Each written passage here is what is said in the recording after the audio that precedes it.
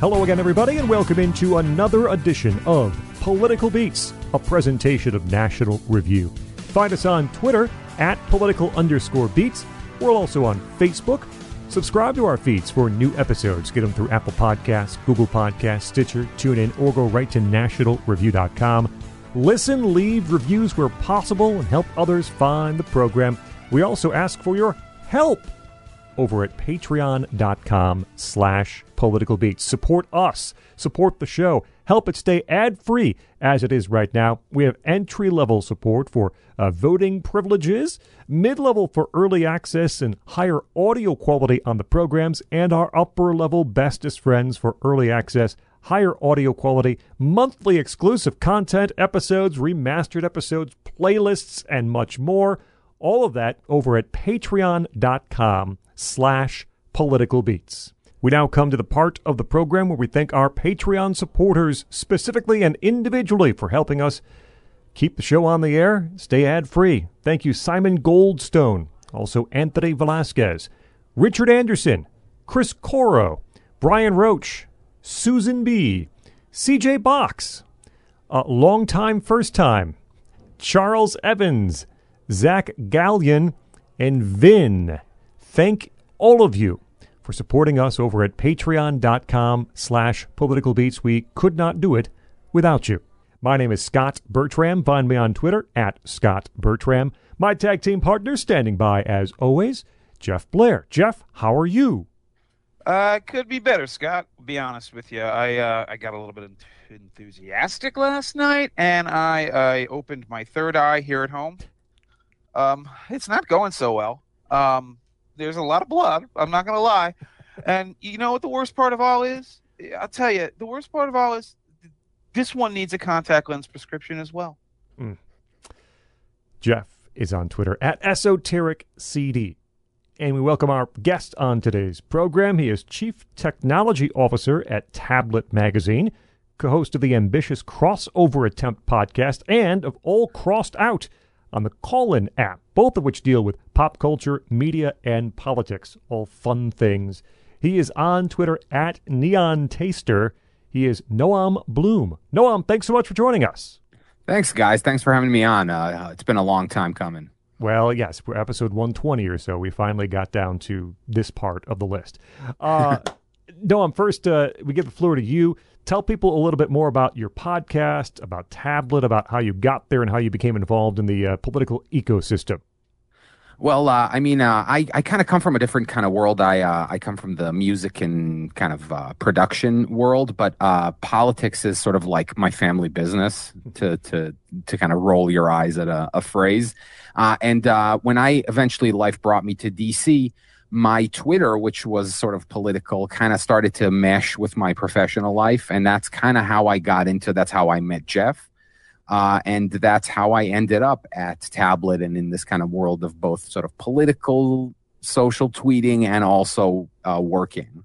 It's a weird space we live in, isn't it? Yes. Yeah, and I think about the people that we would have drinks with back in like 2017 and how few of those groups would tolerate each other at a bar table now, 5 or 6 years later. It's pretty strange to think about. But this isn't that kind of podcast. But that's why I have this show. I mean, that was the entire idea. Is that like, let's forget about all that and let's talk about stinkfists instead. Oh, yeah, exactly. And my podcast, the ambitious Crossover Attempt, and also the All Crossed Out, which is just like an additional live version of that show, is about the news of the day, but we try to keep it interesting and fun and funny, and also pepper in TV or movies, whatever's going on, just to keep it not super dreary.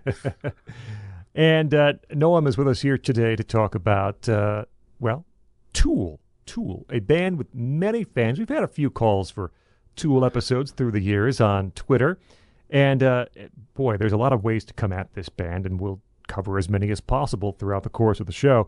But Noam, back to you. Tell us how you got into Tool, why you like them, and why other people should care about this music we're about to talk about today. Okay, so the story of how I got into Tool is a little bit the story of how I became more of a general music fan and not just a proper metalhead. we're talking about early to mid 90s. I grew up in Israel, and not just in Israel, specifically in Jerusalem, which wasn't and isn't the sort of cultural hub of Israel. That is more sort of the Tel Aviv area. It's not the center of the universe in terms of like hot new musical trends. Right? Well, but also like meaning the thing I'm getting at here is that for me to buy my first Tool album, I had to go drive to another city to buy it at a specialty music store.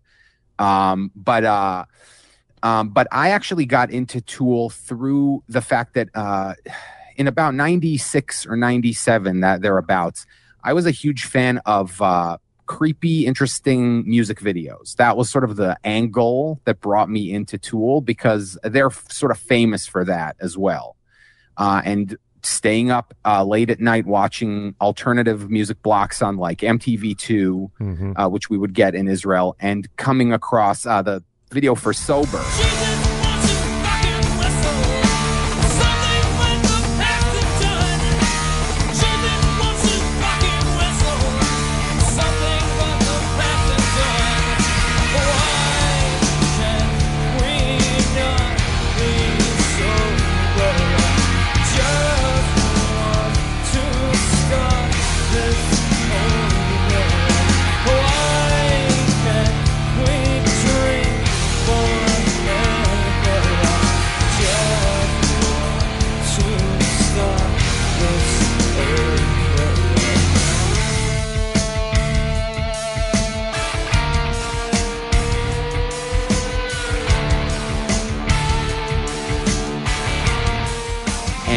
Just being completely mind-boggled and blown away by this bizarre H.R. Giger-ish stop-motion nightmare-y kind of thing. The music wasn't really what I was into at the time, but then as I got more into them, I discovered that their newer materials, which were brand new at that time, were a lot more kind of in line with what I liked, and that sort of snowballed from there. Now, before I move on, I'm going to talk to you guys about, I have a long, complex thesis about where Tool stands for me in this sort of, the legendarium of music from this era. But what do you think, Noam? I mean, why are they the band that speaks to you? I think the beauty of Tool is that they've always, or at least for the past, 20 plus years, have existed in essentially the same kind of state, right? They never, and I don't want to talk about this in sort of the cringe way, but like they didn't quote unquote commercialize, and they didn't. You spoke about Weezer on this podcast recently, right? Yes, that was a memorable episode. Yeah. Tool is not going to be covering Africa by Toto anytime soon, right? We're going to talk about the Tool cover later, but they only did one, and it was a memorable one. Yeah. Yeah. And so they've always existed in this place where they didn't need big radio play. They didn't need the traditional form of fame. They always existed on the backs of like a really dedicated fan base, a devotion to their own style and authenticity. And the thing that drew me into them, it's somewhat of a complete experience, right? Art, music as art. And here you have the visual component was always so integral, much more than almost any other musical act that I can think of. And it is expressed not only in their live show, but yeah, you're sitting down and you're looking at this amazing artwork in an album as you're listening to the psychedelic soundscapes. And it does provide this sort of multi-sensory experience. I'm sure Scott, when he goes last, is going to drop a giant bomb on the party here. So before we get there, I'm going to try to explain a little bit about what Tool means to me, or at least the way I think about them. Now, this is a band that I was aware of, I think, say 96, 97. Now, that was when Enema came out, but I probably didn't come to know them until the era of 2002, when Lateralus hit. And then I was hanging out in the Radiohead forums. Because remember, I was that guy who was normally isolated from music, during this era, given my classic rock proclivities. I heard that music and I liked it, actually. And the reason I liked it is because I had been prepared for it. If I had heard it at its time, I'd never have gotten it. I would have actually run screaming from it, in fact, because I was into, snappy Britpop, like really like clever little Kinks like songs about Village Greens. And it's, like, do you remember, Walter, when you were starstruck and went off to become a star, like that kind of stuff. And now, like if I'm listening to like Stinkfist or something like that, that would not have been my mood in 1997. But in 2002, I had heard King Crimson. And that's important because King Crimson is probably Tool's greatest, or most important, at least, sonic progenitor. King Crimson specifically during the 1972-74 era, from Lark's Tongues and Aspic through to Red. We did a show with Dave Weigel about them way back in the day. Gosh, 3 years ago now. It was a great episode, and I love that band so much. I actually think Crimson is the greatest, one of the 2 or 3 greatest live bands of all time. But that hard metallic and avant-garde approach is something that prepared me for what I guess is a genre that I'd really had no other entrance into up until that point. I'd liked punk, and I'd liked speedcore and hardcore, stuff like Husker Du, Black Flag, stuff like that from the early 80s. But I really didn't have a lot of time for the metal stuff. I respected it. I knew my Metallica. I'd grown up with Master of Puppets and stuff like that just in the household. But of course, they turned to, like, I guess, pop slop after the Black Album, so I wasn't really paying attention to their recent releases, and that made the genre even seem like that much more of a joke. So I never had clicked with it until I understood what it was they were doing. Tool was doing something different than what those other bands were doing.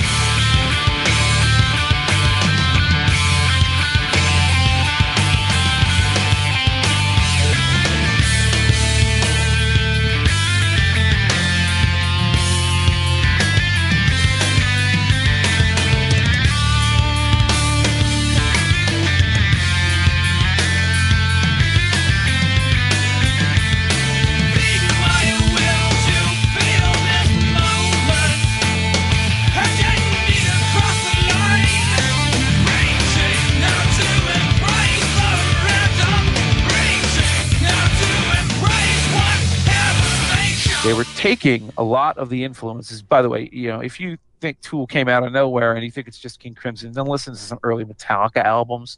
Listen to Slayer and Pantera, some of the more thrash stuff that is messier and is not as precise and as tight. But those are the sounds, the guitar sounds, that explain this band. And I really love that. I really love their fusion of hardcore and heavy metal sounds with progressive styles and a willingness to experiment with different kind of sonic palettes. You'll notice, as I've talked about Tool here, I haven't said anything about Maynard James Keenan or his lyrics, because that, of course, is a very divisive part of Tool and their music, their legacy. I have to tell you, I've never really been on board with this trip. I know there are many of our fans who grew up with this music and it helped them through their adolescence, the way like the people love Nine Inch Nails for similar reasons, the way that, frankly, I love Radiohead, okay? Radiohead was that band for me. Everyone's got to have one of those bands growing up, right? Something like that they relate to. There's like, oh, man, Jeremy spoke in class today. Like, imagine the kids in 1992 who were thinking that, oh, that would have been so cringe. But that void had been filled for me. So when I came to Tool, I wasn't really into the lyrical trip of Maynard James Keenan. It's a very personal one. He's trying to write these inspirational songs too at times, and he's exploring, spiritualism and mysticism, with his politics all folded in there. To me, it's just like interesting. It's window dressing. I love him as a singer. I think his voice is fantastic. I think it's one of the things that makes Tool stand out, just as a sonic proposition. That Maynard's voice can be that loud metal screech that you associate with, frankly, a bunch of other bands which were about to become really mainstream, unfortunately. But he's delicate as well. He's got a touch, a light musical touch with his voice. He isn't afraid to sound vulnerable and frail at times. He's got beauty in his voice, and I do appreciate that. And I really love the guitar work of Adam Jones. But before I stop rambling for a moment, I just got to say this is like Danny Carey's band to me. This is one of the best drumming bands that I've heard in the last 30 years. And if you're going to ask me one reason why I still jam to Tool all the time, it is just to hear his incredible drum work. Well, now I've got some advice for you, little buddy. Before you point your finger, you should know that I'm the man.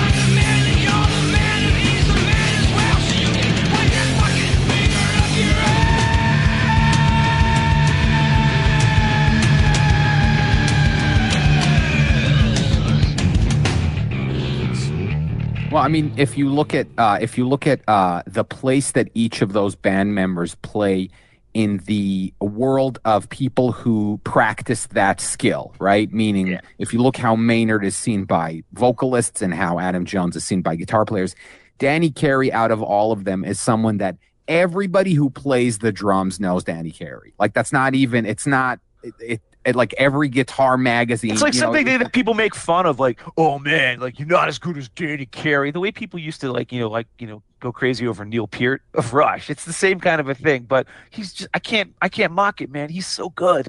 But you don't even need to be. I watched a really cool video. There's these, how they have those like X reacts to Y kind of things. Yeah. Right. They had here's it for the first time kind of thing. Right. Yeah. And so there's a channel where they take like really good drummers and let them. I know this. I know this, Noam. This is the one where they got like a Dennis soul. Chambers. They got Dennis Chambers, who's like one of the greatest fusion drummers ever.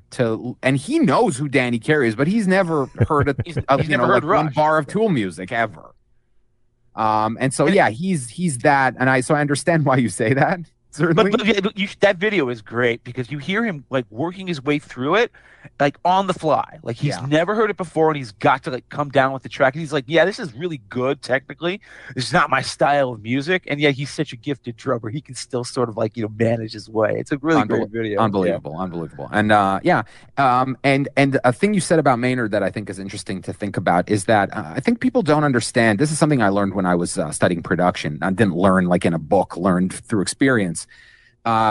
Singing, the vocals, the lyrics and the vocals, there's more to it than just the words you sing and whether or not you're on pitch, because there are a lot of secondary skills to it that I think Maynard excels in. For example, like meter and finding things that sort of sound good lyrically.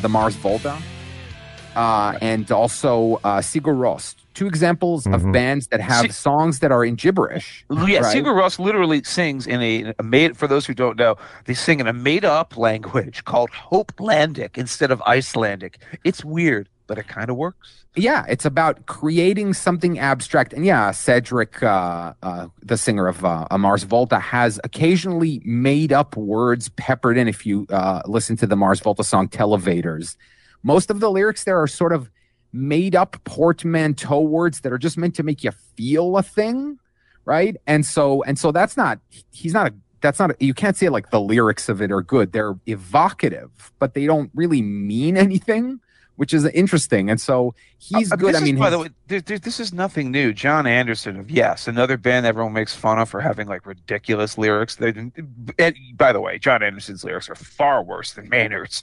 Maynard's lyrics are all very like thought out and sincere. They're very coherent. They're actually very intelligent. But John Anderson's babbling nonsense about witches and livers. And his point is like it's just supposed to be almost like a vocal accompaniment to the music.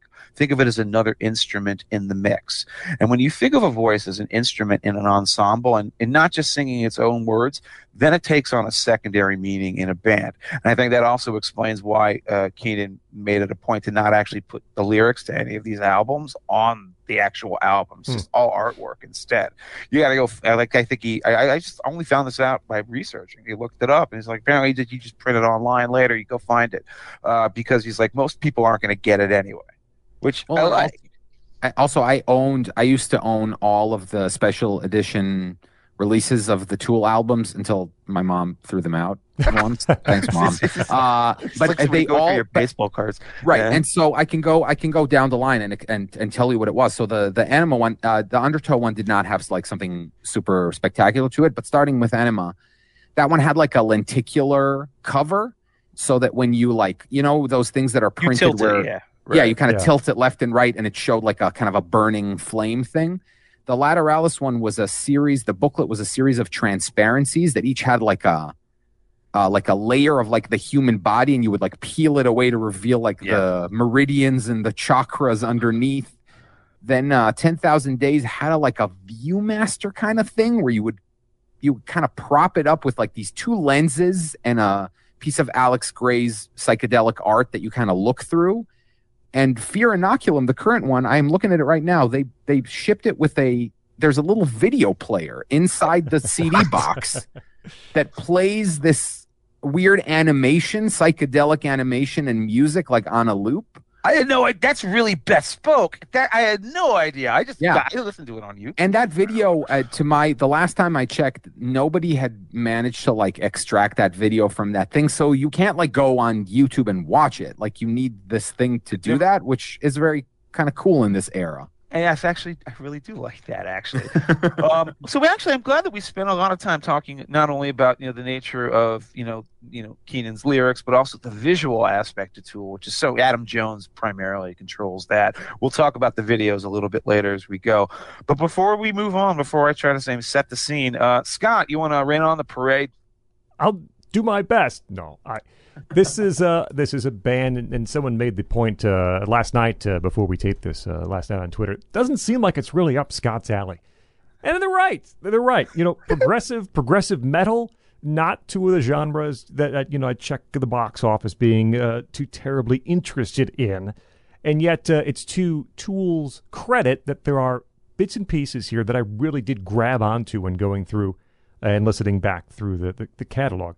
I had mentioned in our initial email there are two things I really knew about Tool before we dived in here, and I knew the general shape of Tool right before I listened to each of the albums prepping for this episode.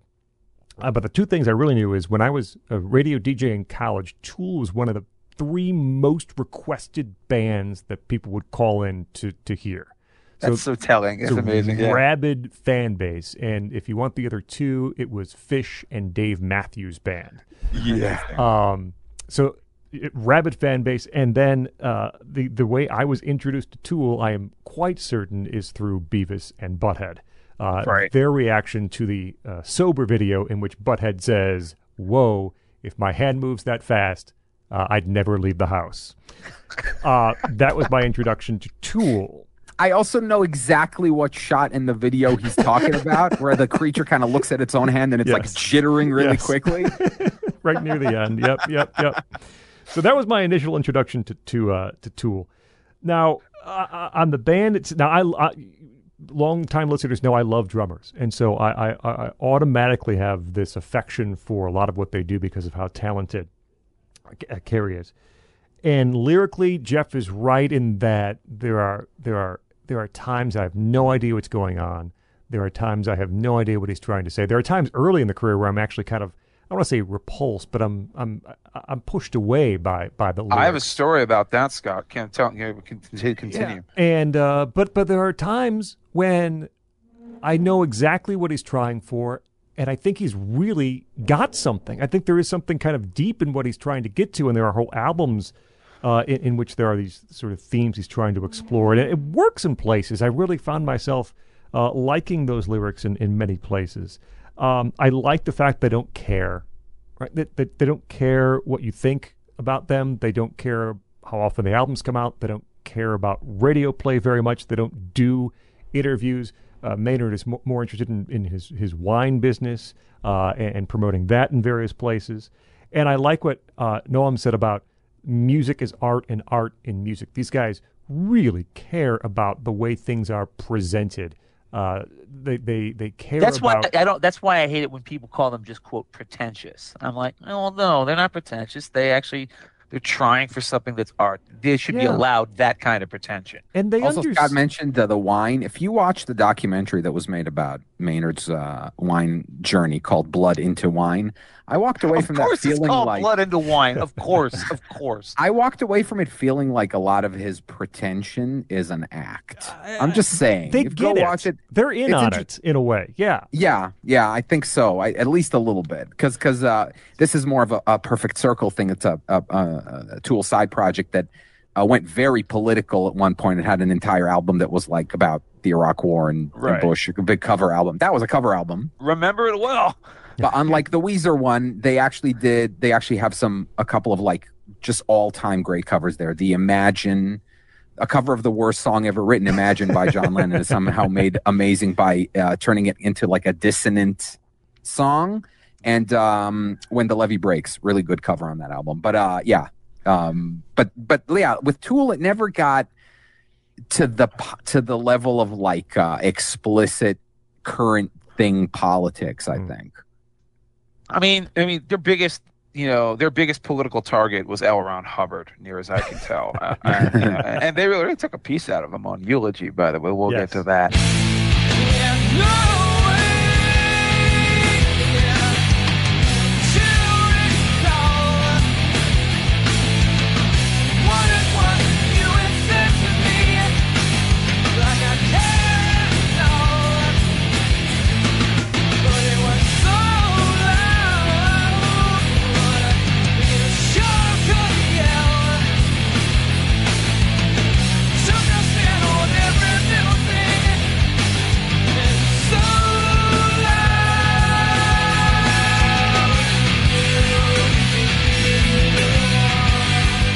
I guess I have to say, like, just, a fair assessment of what Tool's flaws are. As I said, I'm not into his lyrical trip, so I can't rate that as a flaw or a virtue simply because it's just not for me. It doesn't sing to me. But as a vocalist, I like him a lot.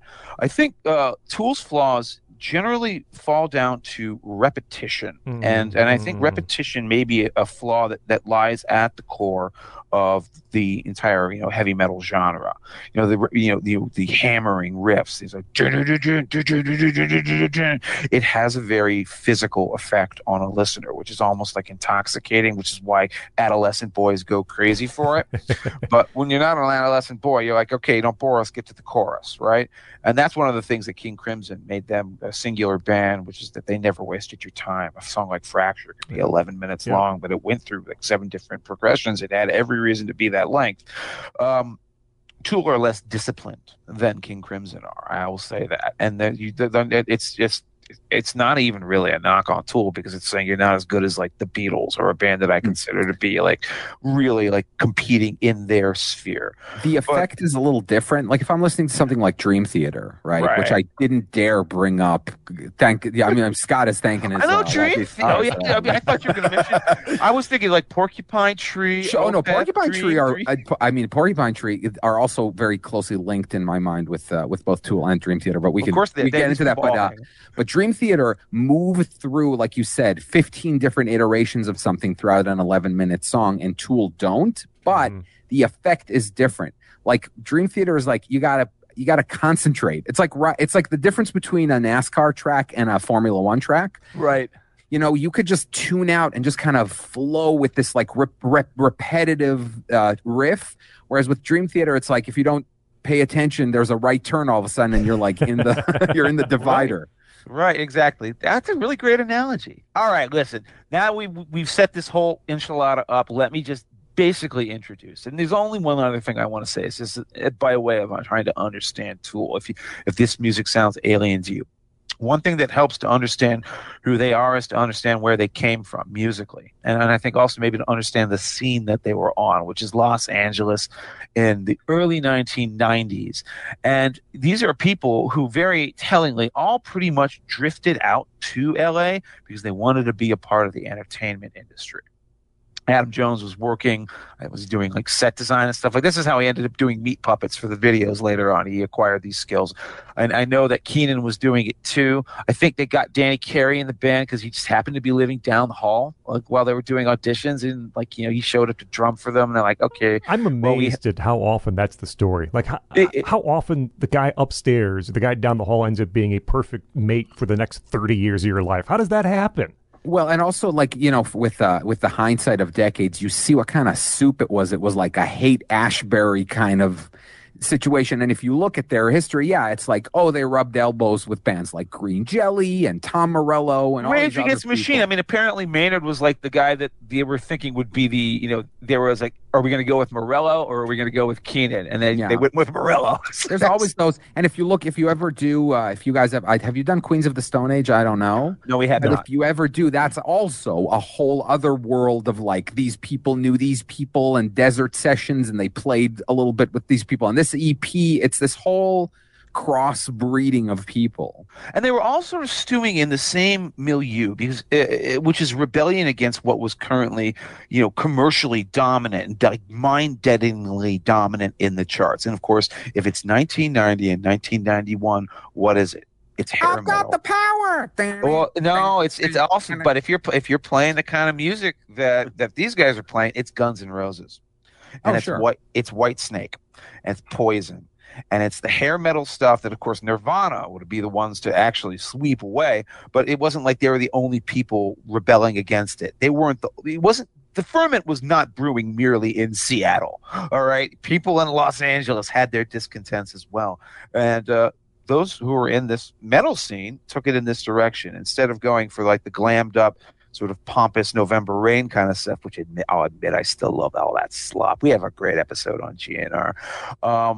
What these guys wanted to do instead was go back to what they thought of as like early Metallica. And it's almost like a karmically appropriate handoff point, because this is right when Metallica were themselves going for like the big chart success. Mm-hmm. And we're ceasing those prog epics and that 80s era. We think of like Kill 'Em All, Ride the Lightning, Master of Puppets. And they were turning into Load and Reload, for God's sakes. Tool filled that gap. Coming out the thought of feeling, what a way to keeping distance. Nothing seems to penetrate or cushions the skin of hell. I am frightened too. I am frightened.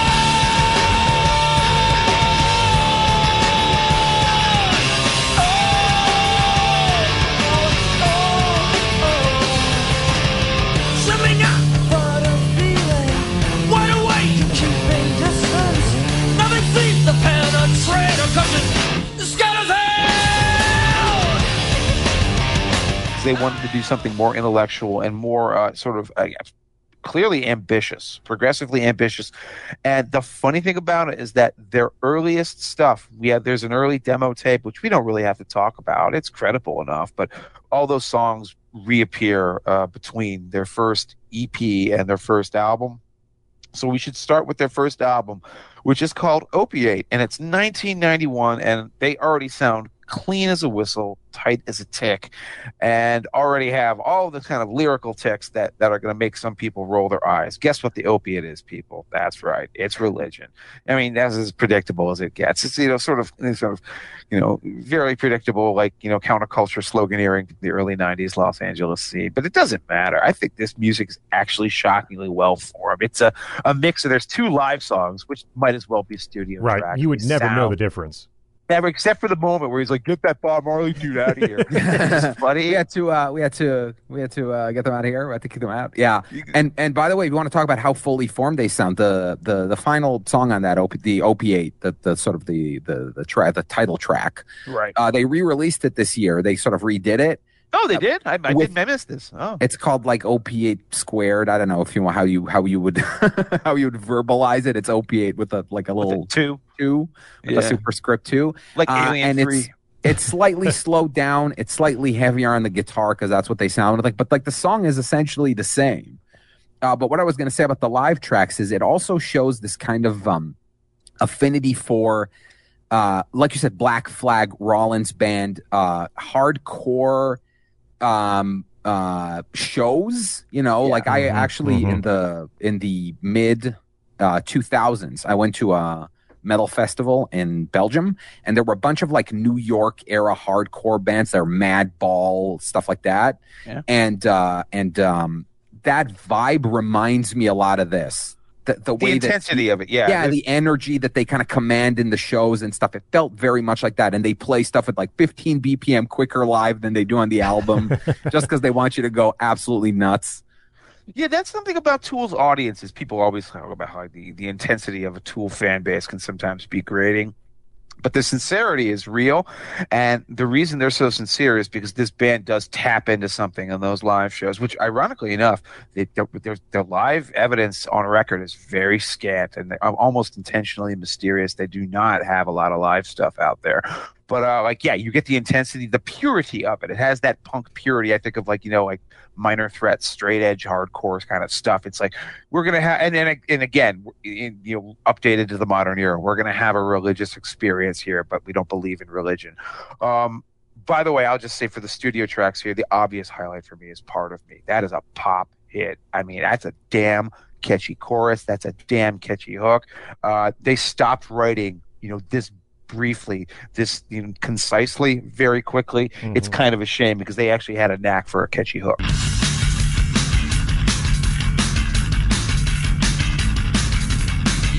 are just a part of me. You are just a part of me. You are just a part of me. You are just a part of me.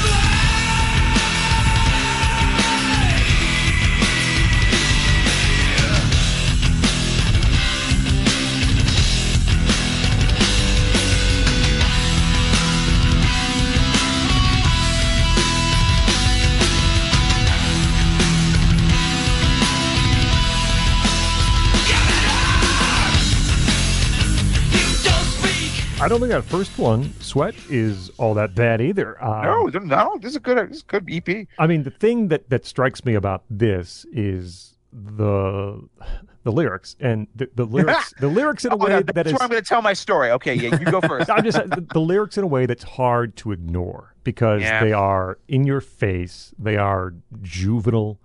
They're mean. I mean, they're not kind of, as they would down the road a little bit, the kind of funny, in-joke sort of meanness. They're just really mean and not insightful. And look, I can maybe do like one or the other, but when you pair these juvenile, profane lyrics with sort of the Rollins sort of speed metal attack, it sounds like you're actually trying to hurt someone. Yeah, and I man, in my entire life, I've never actively sought that out when I'm trying to listen to music. I never, ever like the live track "Jerk Off" when I should play God and shoot you myself because I'm tired of waiting, or even on "Hush," which thematically is about censorship, and oppression in a way, is presented so over the top, in your face lyrically, that I still have a hard time listening to it and getting to the message. Consequences dictate course of action, and it doesn't matter what's right. It's only wrong if you get caught. If consequences dictate my course of action, I should play God and just shoot you myself.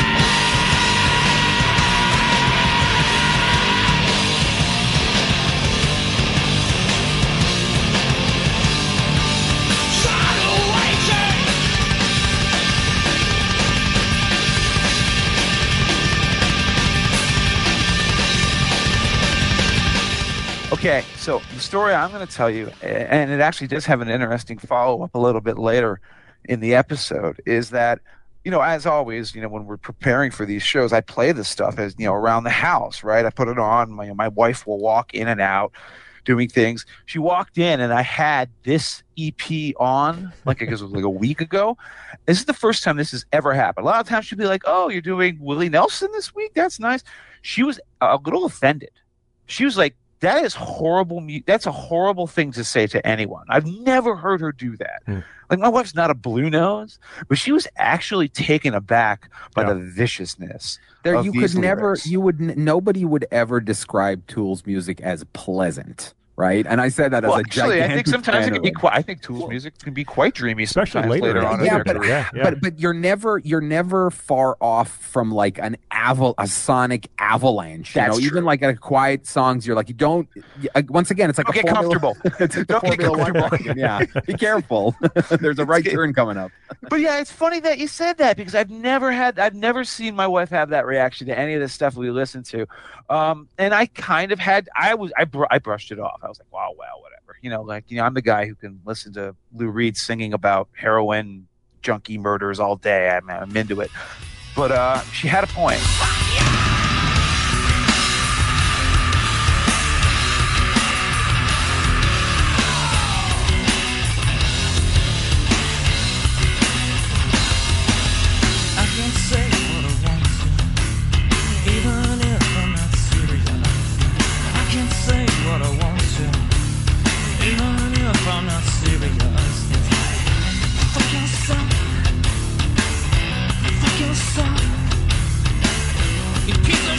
Why don't you just go kill yourself and say, I can say what I want to, even if I'm not serious. I can say what I want to, even if I'm just too high.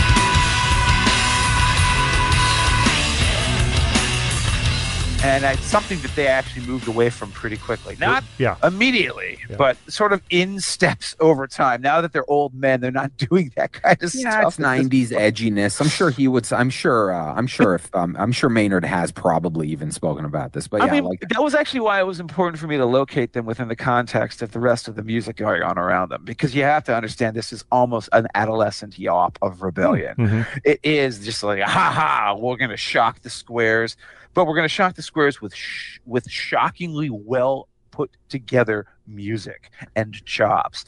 And that's the thing. If you could just imagine this as an instrumental album where it's just a voice, you're not going to have a problem with it. At least if you have my tastes.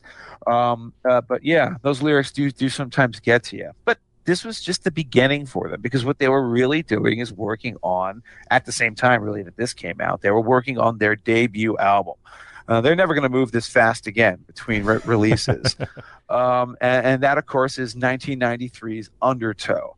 Now, I have, again, a lot of thoughts about this one. This is one I came back to much, much later in life. I didn't hear this one until like 2010.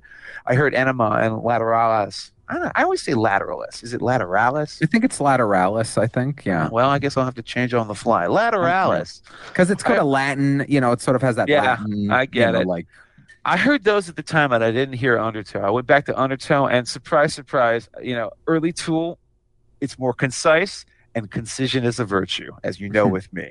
What do you guys think?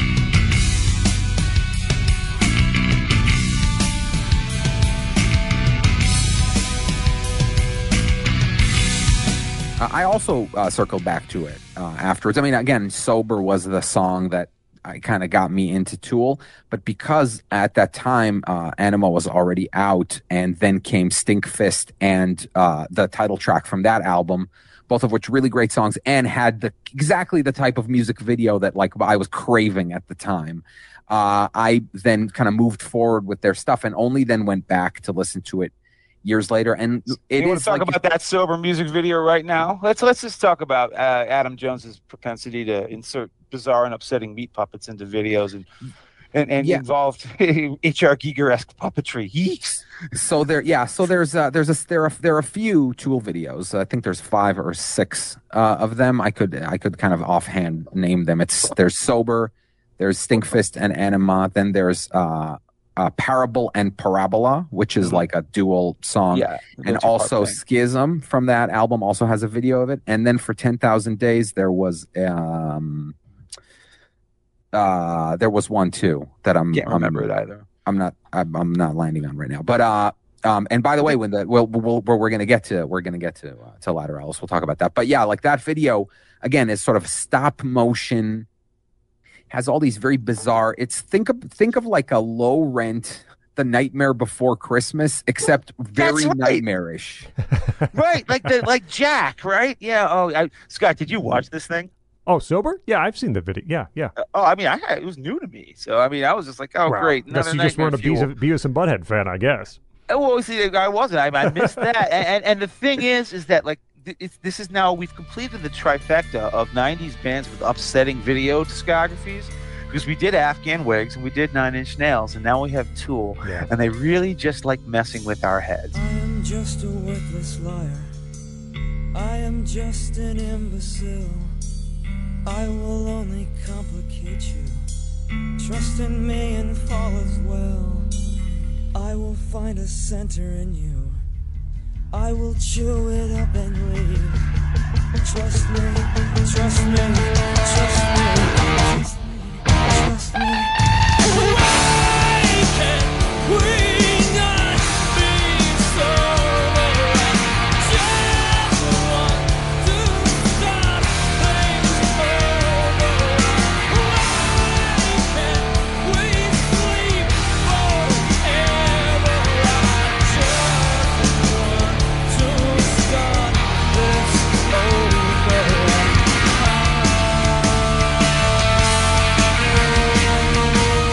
Tool Video is one of the few times, honestly, one of the memorable times that MTV actually had to get involved in censorship. Tom Petty's "You Don't Know How It Feels," they blurged out the joint. And when the Stinkfist video was released, MTV just called it track one. They would not use the term Stinkfist when promoting that video. Well, for good reasons. Yes. But what do we think about Undertow though? Because this is an album where I have to say they're still writing songs that, well, I mean, I guess I could imagine here. It's always going to sound fun to our largely conservative audience when I say, well, the two of the hottest tracks on this are called "Prison Sex" and "Sober." Really flaming grooves. I recommend them highly. Oh, Prison Sex. After it, Prison Sex, boy, that's a great one. Also has a fantastic music video. I'm sorry. I apologize to Prison Sex for forgetting. It's amazing. That one reminds me of the scary part of Toy Story where they go to the bully's house and he has all the weird Frankenstein mannequins together. That's exactly what that is. It's a bunch of Frankenstein mannequins. Evil toys. Yes, it's very nightmarish. And yes, it is hard to get into some of their later tracks like "A Hooker with a Penis," you know. And I said that's always the dichotomy of Tool is you have a song about opening your third eye to the chakras of the universe, followed by a track like that. Right. So what do you think of this album debut? How do you rate it? Oh, are we re-rating things? Well, are we rating things comparatively? Well, you know what I mean. Yeah, again, we're going through these one by one. Having circled back to it, I think as a if you want to judge that as their like debut album, I think it's one of the strongest ones that I know, just in terms of it being like an artistic statement that they never really backed down from. They only took further, right? They never were like, oh, our next album is going to be 3.5-minute songs because we want to do something more basic. I don't know, whatever. Like they that was their like vision statement. And yeah, they're still doing that.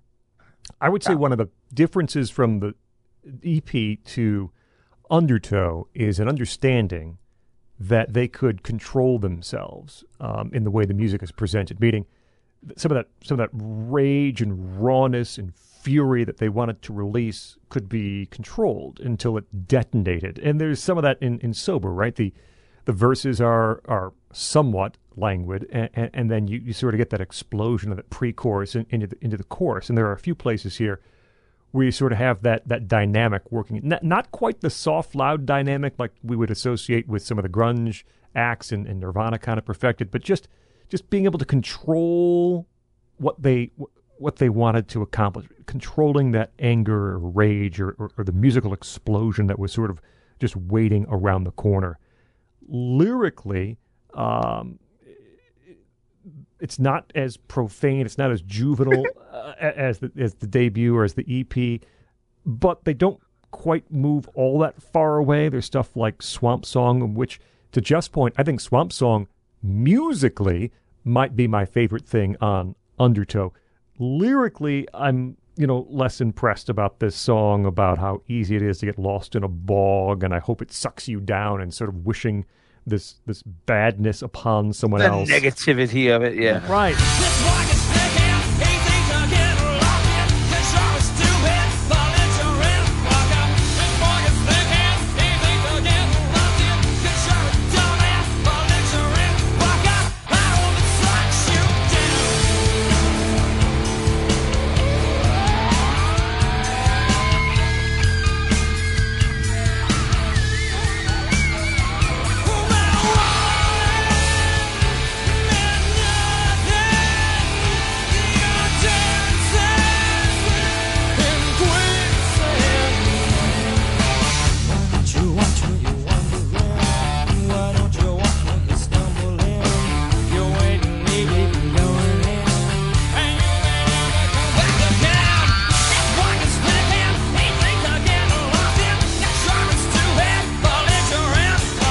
I mean, it fits. We understand he had a really miserable childhood. Yeah. I mean, those who aren't aware, apparently, his really unhappy relationship with his stepfather. His mother died when he was very young, and all this angst. She was in a coma for a long time. That's where 10,000 days. Days, exactly. But to my point earlier, right after that, or very soon after that, is a song that 4 Degrees, and there's some really, I think, beautiful sentiments in here. Locked up inside of you, like the calm beneath castles, is a cavern of treasures that no one has been to. Let's go digging. And it's a theme that would be returned to many times, this idea of finding yourself or finding, peace or enlightenment. But you have something like Swamp Song coming just before something like 4 Degrees, in which I think, Maynard is getting somewhere, is figuring out where he wants to go with the lyrics. Again, musically, something like Bottom or Crawl Away, it's almost grungy in its riffage. Now, the bass placement and the prominence of the bass riffing is certainly more on a Tool song than, say, something like Stone Temple Pilots, but the riffage on Bottom or Crawl Away is kind of similar. It's 1993. I think Bottom's a bit of a waste of Henry Rollins. Yes. Oh, really? I was gonna push back against that. I actually like that song a lot. Well, then tell us.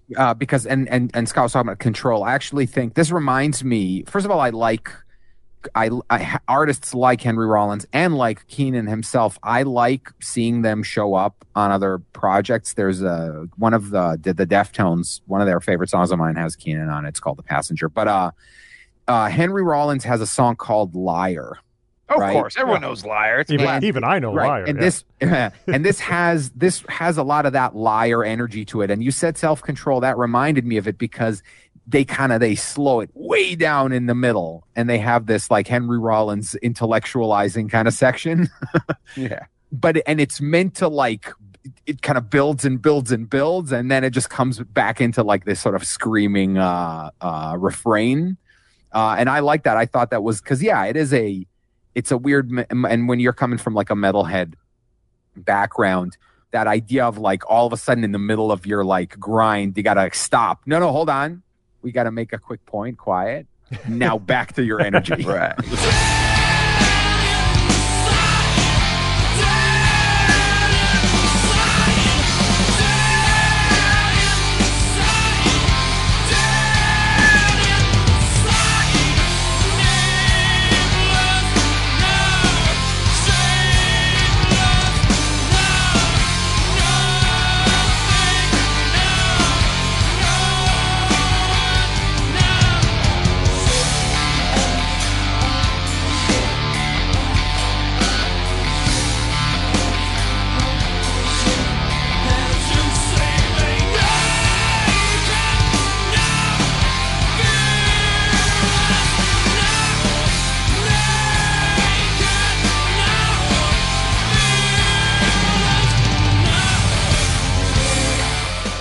Scott, we interrupt you all the time. Sorry. No, I think that was about it in terms of points I wanted to make. It's a more muscular in places. I still think that the production on the EP in here is not as muscular as it would be later on. I think they figured out a way to make themselves sound even better and really highlight the individual instruments and how good most of them are on those instruments. The bass player would be replaced, I think, just after this album.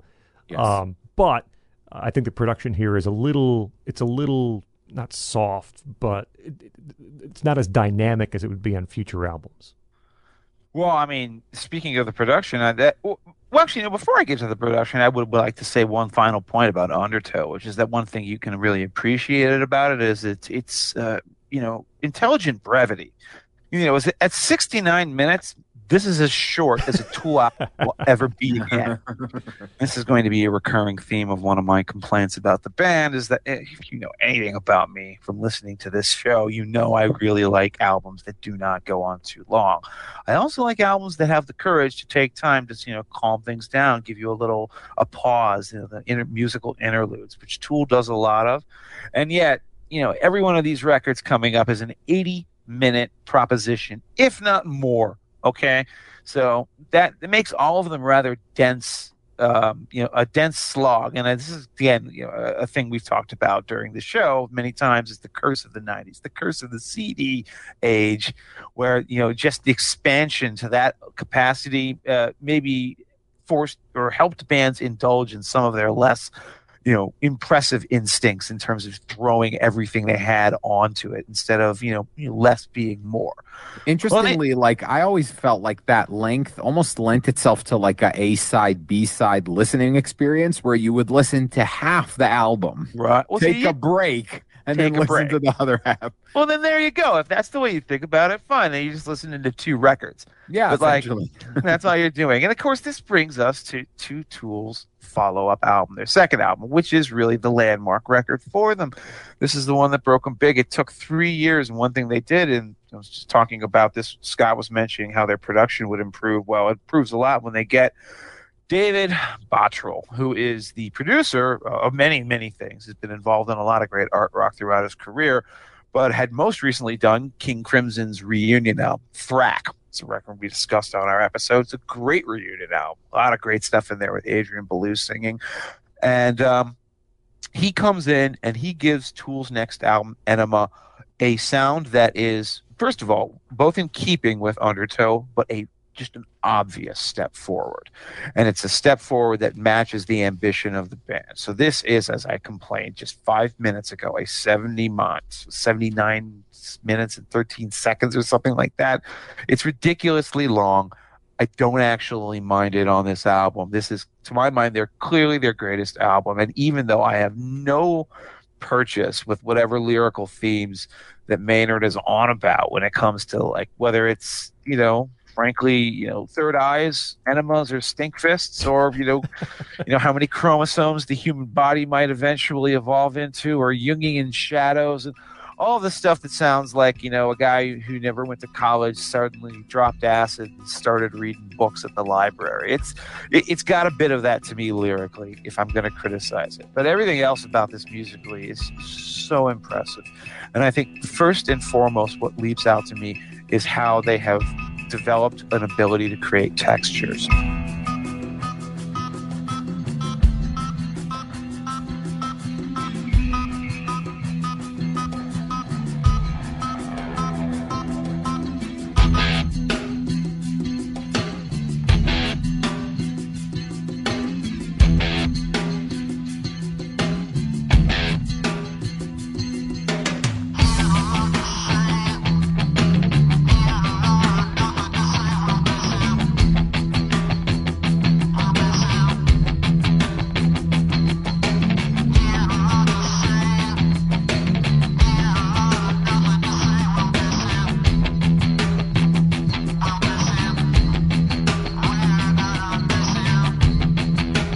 This is an album where like a lot of the best songs began with maybe like 2 minutes of just like a slow build, just percussion. And I don't know if it's Carey who does it or if it was, he was given the ideas of samples were done by other people.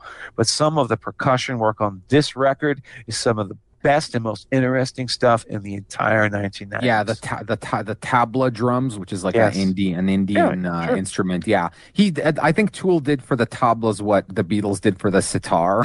Well, the Beatles used the tablas themselves, my friend. Yeah, no, I know, but it's less. It's like it's less associated. People hear sitar now and they think like, oh, Beatles, right?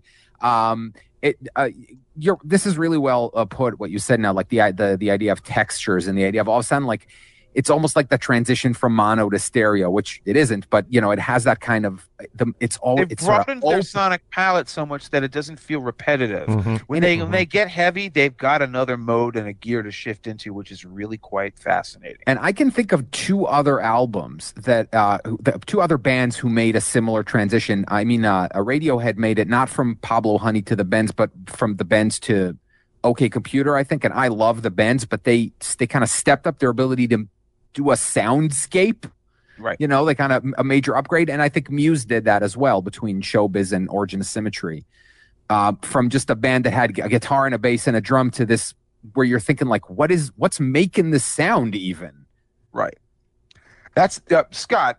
Before I dive into this, we'll acknowledge. I'll say this: that I get why the lyrics and it's almost like it wants to be aggressively offensive, right? The thing is called Enema, And you're like, okay, I know what that means. Of course, what you don't mean, it also means anima, which is the Latin word for spirit, which takes us into that weird Jungian obsession that he's pursuing right now.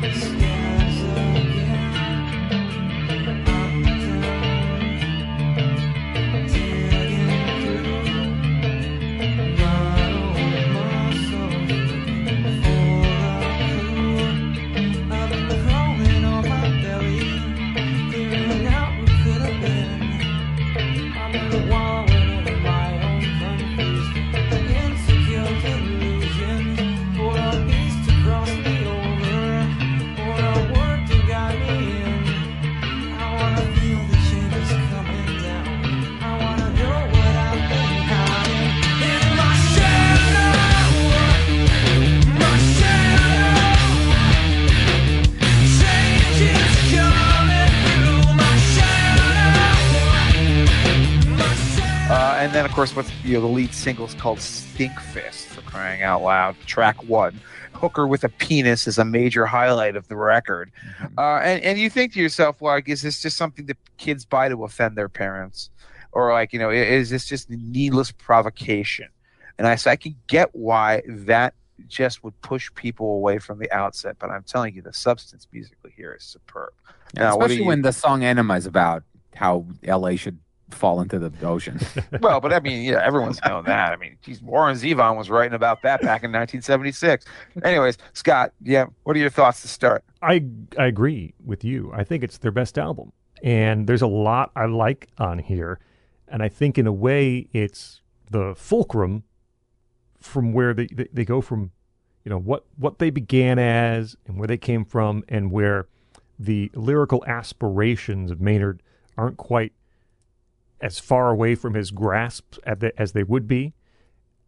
And you don't get some of the... I have some critiques on some future albums in terms of length and how they go about... how they go about organizing some of those songs. Here it's not over the top. I think most of the time is earned. Some of the longer songs are very, very good. So I think this is their best album. I like a few things here. So Eulogy. One of the cool things about Eulogy is how it opens. In my mind, the first time I hear this song, it is the sound. So the song's called Eulogy. I hear the hammering of letters into a tombstone. Like a hammer and chisel, hammering letters into a tombstone. That's what I hear. And then it evolves from there. Eulogy. It involves like something like Can's Ethnological Forgery series. That's a pretty obscure reference, but if you're a prog fan, you'll know it. I mean, it's seriously, they would do these things where they made it sound like imitations of like tribal music you'd hear in documentaries. Like it sounds like tribal drumming in the background. It sounds very almost, for a eulogy, there's something very, very primitive about it, and that's the power it draws on. It's this very weird sonic thing. There's a little horn. It's like a Zurna horn or something like that. That thing. And you're like, what am I listening to? This is so fascinating and interesting.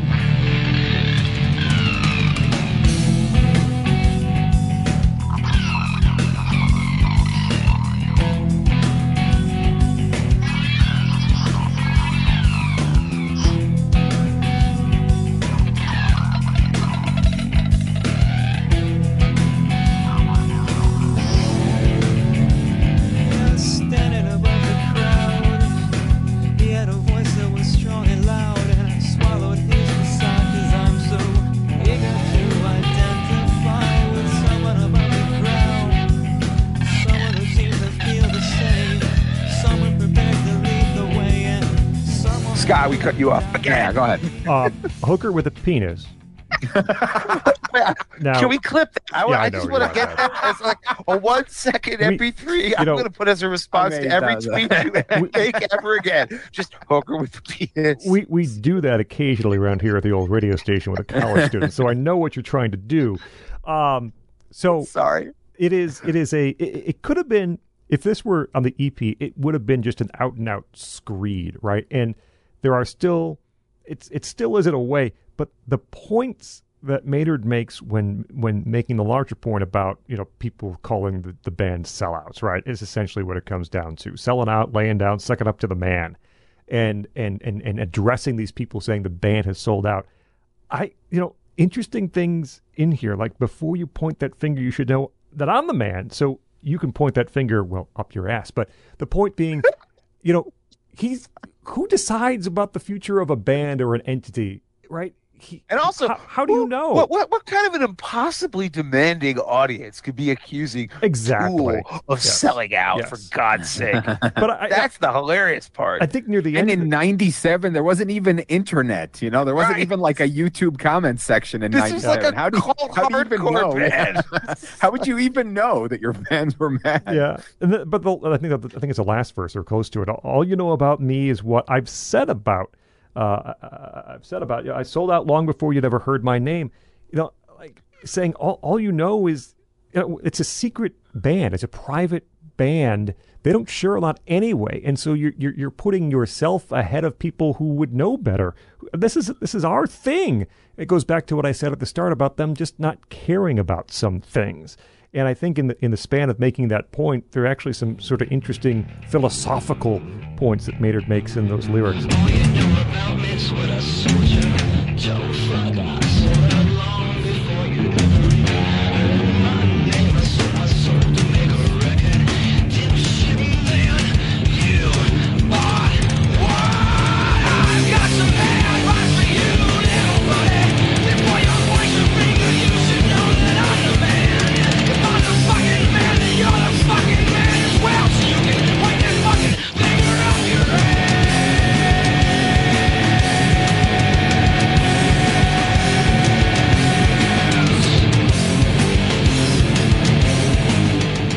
I mean, in a lot of ways, it epitomizes the way they've carried themselves throughout their career. I hate to say that "Hooker with a Penis" is kind of the singular song that represents the Tool aesthetic, but it does in a way. It does. Let me talk briefly about "Push It," and then you guys can finish off. That's another one of my favorite songs on this album, and it deals with a very, very sensitive issue. It's a song about domestic violence. And the idea of love versus being in this very dangerous situation, both on Eulogy and on Push It, I think it's one of the first times that the band is really not in a hurry to do what they're going to do. Eulogy stretches out. On Push It, you have this entire midsection that has this eerie calmness to it, and I think reflective of what I assume exists in a lot of these abusive relationships, and that you go through good times, calm times, and then, of course, it explodes right near the end. There's very, very sharp guitar riffs. It ends in this frenzy, and the line, "Remember, I will always love you as I claw your throat away." That's a really powerful song, both lyrically and musically. It might be the highlight of the album for me.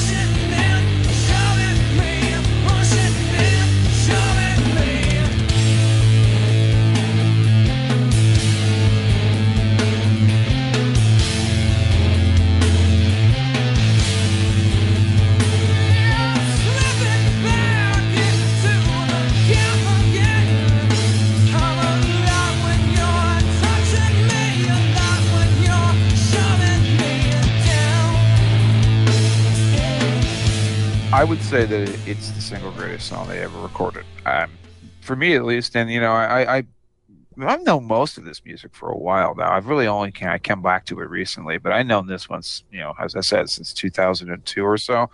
It immediately jumped out at me. It's like they're on a musical level. Just leave aside the thematics, which are, as I said, I think he really clearly seems like he's speaking from experience there. I mean, but the musical journey on that is amazing. It's like an intergalactic exploration of inner space. So it's like, let's go inside our own minds and find this strange torment. And it's both harrowing and beautiful. It's never ugly. And it is, again, a band that I will complain constantly about how they don't edit themselves and how like they overindulge, with repetition. This earns every second of its 10-minute running time. I was going to say, after all these complaints about brevity, you're like, oh, Tool's best song, 9 minutes, 55 seconds. And the irony is what it is, man, because I almost get why they kept making everything else so long. Because they're like, we did this, we got to keep trying to do this. Because how are you going to top that? I mean, I think Eulogy, actually, which is similarly long at 8.5 minutes, that comes very close. I think that's a fantastic song. But the other thing I want to give credit to this record about is actually, again, I was talking about pacing in this. For an overlong 80-minute album, it's pretty well structured. Like, it has a nice flow, an ebb and flow between it. Opens with like 3 really big epics, but then you've got like a little instrumental interlude. You get like it fades in and out from things. In fact, right after Hooker with a Penis, there's this little like keyboard ditty called Intermission, which is just like 57 seconds of Booker T like keyboard, which sounds totally out of place on a Tool album, but it's actually a pretty nice little groove.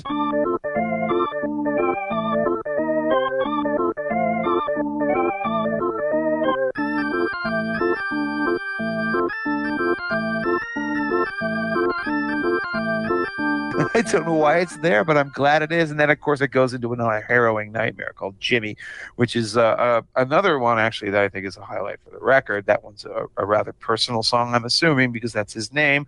Again, not having explored the mythos of Tool, and given the fact that this guy, even though he's putting himself out there in public, is intensely private, I'm not going to speculate on what the meaning of some of those lyrics are. I'm going to let other people fill them in. But yeah, from start to end, the one thing I'll complain about with Tool's albums, well, the one thing I'll complain about is they always have this thing where they have like an incredibly long final track, and then there's like 2 minutes of silence, and then there's like some like wacky little bit at the end. Yeah. But instead, they just made the whole thing Third Eye, which is obviously a major track for them, and I do like it a lot. And yet, I don't need to hear Bill Hicks like suddenly telling me stuff that I had already heard on Comedy Central in 1992. Is it the one where he's like, really high? Exactly. All those artists that you love who use drugs. Well, I like how he draws that out. You don't exactly know what you're hearing. I mean, like, I remember, it's funny. I mean, Hicks was a pretty great comedian, obviously.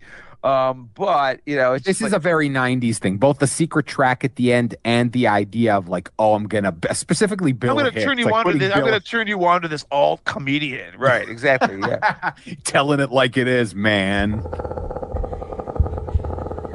Real fucking high on drugs.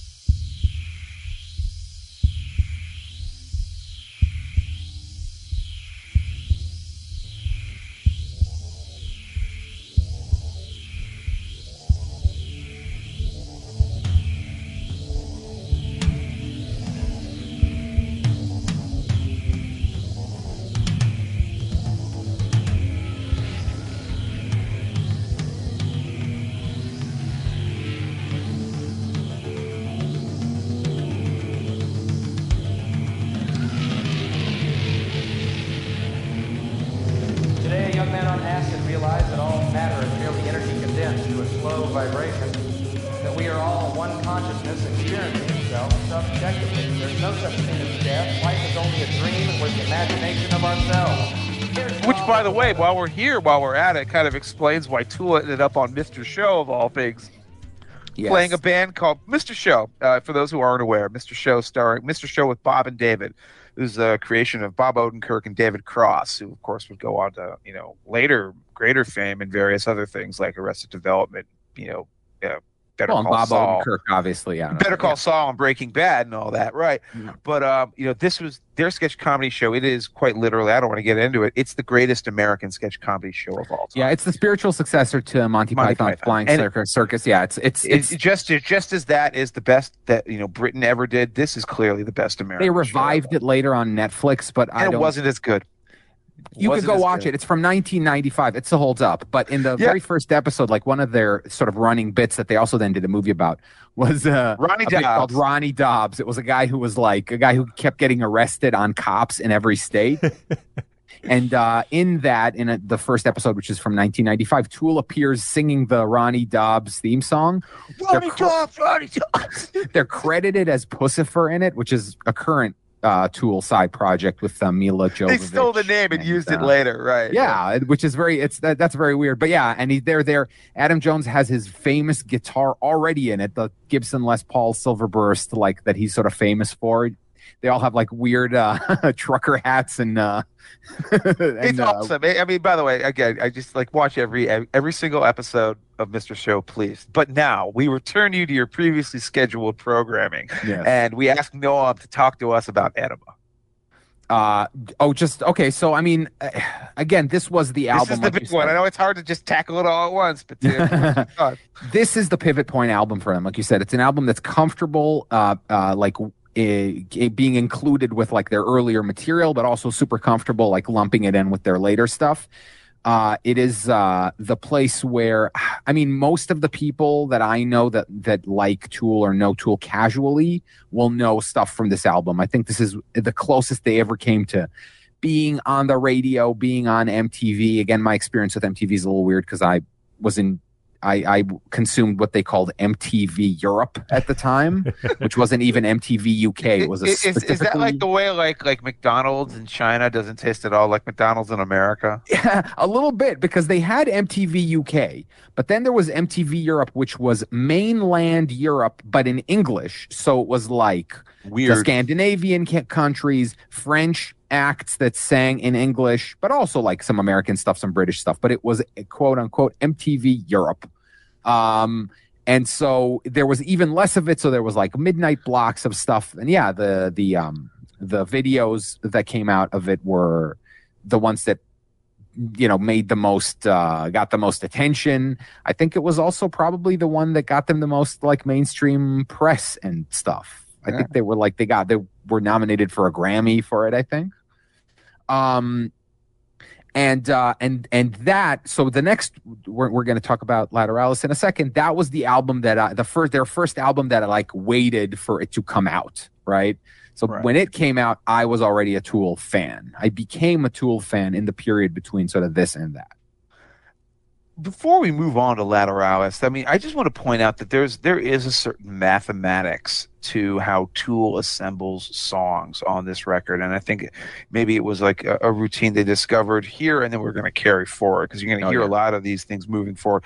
One of them is they find this like very, very compulsively memorable like little riff. I'm thinking of something in particular like 46 and 2.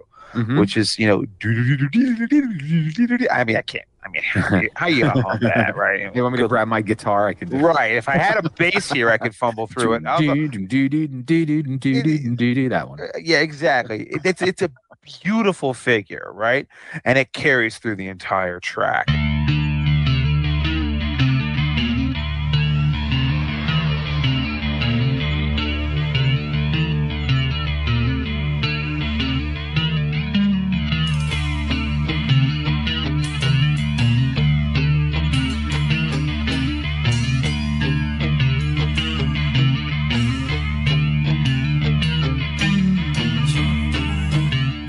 And of course, this is one of the ones where Maynard is deep into a very weird place about human evolution and transcendence. And I'm not even, this is, if you came to this podcast hoping for me to like sort of, be the guy who was going to talk to you about, the deep meaning of those lyrics, I'm sorry, go no further because I cannot. Stepping into your shadow and looking at yourself from the perspective of your shadow, all kinds of stuff that. I mean, it's not, by the way, I don't think it's cringe. I don't think it's cringe or embarrassing. I just cannot relate to it because because I came to it too late in my life and maybe from the wrong perspective. But that music is compulsive, and it is that trait where you'll find those figures that kind of keep reoccurring through songs. This is how they sustain sometimes these overlong running times, as we'll see, is by the way they find these figures. But that to me, of course, sometimes also speaks of sort of sloppy execution when it comes to song construction, because you shouldn't have to just sort of fade out and like do some other thing and then come back. That to me is too much like early Rush. And if you guys remember our Rush episode, I went all to town on, you know, like how those early Rush prog epics are just found like they stapled 5 things together without figuring out how they're supposed to flow. Tool does a much better job at making things flow, not only within their songs, but within the album as a whole. I don't actually think they would ever do a better job than this. And I kind of wonder whether they did as well, because it took them 5 years to follow this up. Now, Noam, I don't know. Do you know why they just took their sweet ass time coming up with a follow up to the album that broke them big? I actually do not. I think that there are different circumstances that caused the time to pass between each album, like in the next one. This might have also been the time when A Perfect Circle started to become a thing that then also took up some of his time. Yeah, they also put out the box set in between those 2 albums, which I do want to discuss. Salival, which is just, it's okay. They call it a box set, but folks, for you back home, when you think of box sets, you're like, ooh, 4 CDs chock full of rarities. No. The box set is actually mostly an art installation. Yes, it's one CD. Mm-hmm. It's a 1 CD set. But that one CD is pretty great. Okay. Well, and it had the collection of all of their music videos up to that time. Right. Which again, thanks for throwing that out, Mom. Yeah, I was gonna, because we're gonna talk at the end. We're gonna recommend songs, and I was gonna, because we're talking about cover versions, and yeah, I am one of my all-time. No, I'm gonna just give it away right now. I'm gonna recommend this album. Okay, that's fine, cool. Because I like it that much. I think it's great. I'm gonna recommend the song because one of my all-time favorite covers of any band ever, of any song ever, is the Tool cover for Zeppelin's No Quarter, which is on this box set, or whatever you want to call it. Because a thing that I don't like is a cover that's just straight Weezer's cover of Africa, which we mentioned already. Right. This one gives the tune. Talked about these theories a lot on our show, actually. So you're on the same page as us, yeah. A good, you know what? I'll reduce it to this. A good cover makes you go, "That was a cover? That sounds like a song that this band wrote." Yeah. And the way that they kind of wrapped No Quarter into their own kind of sonic style is so seamless here. It's just brilliant. No Quarter. I'm not going to lie about this. This is obviously making my top 5 at the end of the show. This validates the song. I never, as you can hear, if you go back to our Zeppelin episode. Wow, that's a tongue twister. Our Zepp episode, you go back there, and even there, it's like 4 years ago. Like I was pointing out, I was like, yeah, I really don't like No Quarter. It's like a long, draggy, slow thing. I mean, you were wrong back then, and you'll be wrong now. Tool saves this song. Tool revitalizes it. They do something with it without, it's fundamentally No Quarter. So, if you know that song, you'll be like, all right, that's the song I recognize. But they expand it in a really intelligent way by, building real dread. And they're so much harder. I know, I'm sorry, Zepp. It was 1972.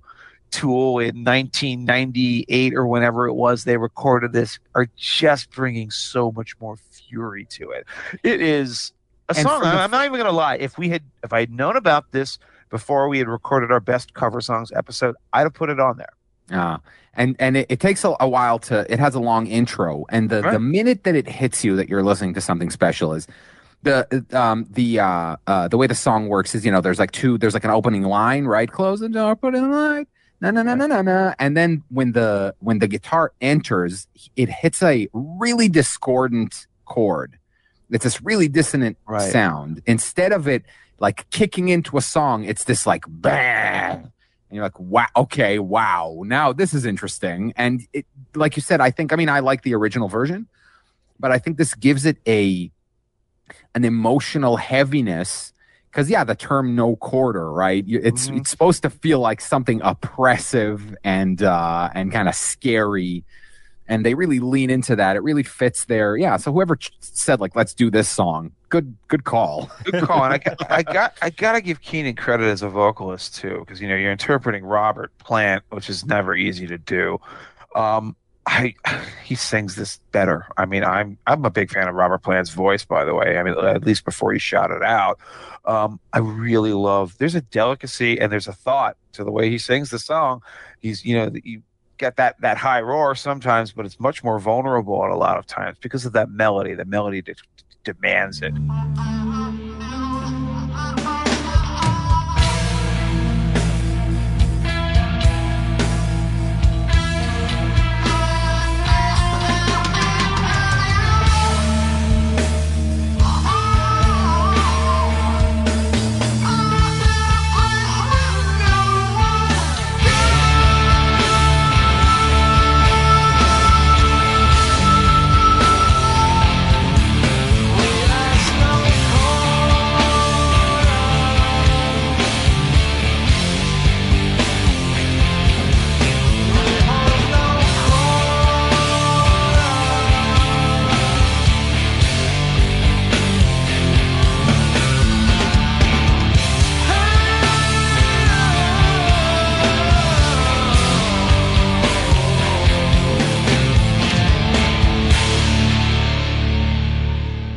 Anyways, yes, I'm very impressed by this cover. And by the way, I think the rest of this album is really good. It's a bunch of live stuff, basically. They're all really good. Like a couple of like weird instrumental overtures, like they're segues in between songs, or they're like improvs that were just cut out from songs. And then they have like these two giant live versions of Push It and Third Eye. And the live version of Push It is it's almost comical because it does begin with that like whole like we're gonna do something special here in a different way kind of thing, and then once that fades out, you would never know that it was a live track at all. It's a completely different version of that song. We've been trying something a little different this tour. We've been looking at one of our songs from a different angle, under a different light, so we can hopefully kind of see it almost for the first time. We'd like to try that for you tonight. Is that okay?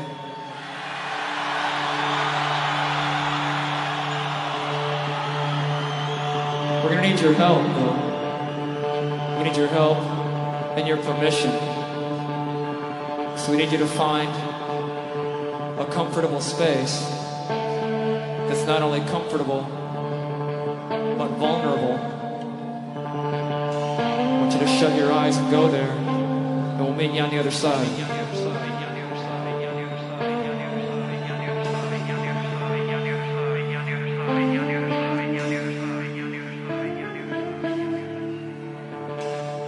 This is a really impressive little Oz and Soz release. Scott, did you get a chance to listen to it? I did not. It's No, it's you not on failed. YouTube Music, so I did not see it. Well, yeah, no. it is, and again, it is an oddity. Like again, I know people who are even more than just randomly casual Tool fans who have potentially never heard of it. Yeah, no, it's something you should check out. But of course, it is sort of a little time marker on the way to the album they spent 5 years doing, which is, Yes. well, Speaking of college radio, by the way, there's a secret track on the end of this called Maynard's Dick that got a lot of play on college radio, but they called it Maynard's Dead. That was like the clean name that they assigned it. there was always these little airplay gigs. Pearl Jam kept trying to do this to get the F-bomb on the air during that era as well. P, But anyways, the Red Hot Chili Pepper song P off of One Hot Minute. Yeah. that's oh all it yeah, is. exactly. Another one. Well, this brings us, of course, to an album that I would have called until today Lateralis, but I suppose I will now call Lateralis, Yeah, I picked up. Mhm. which is the one that took 5 years to make. They're taking time off. They're doing a Perfect Circle. They're doing other things. I think he's doing Pucifer as like a joke act. But for people who don't know, Pucifer, as you said, it was like a thing they did on Mr. Show.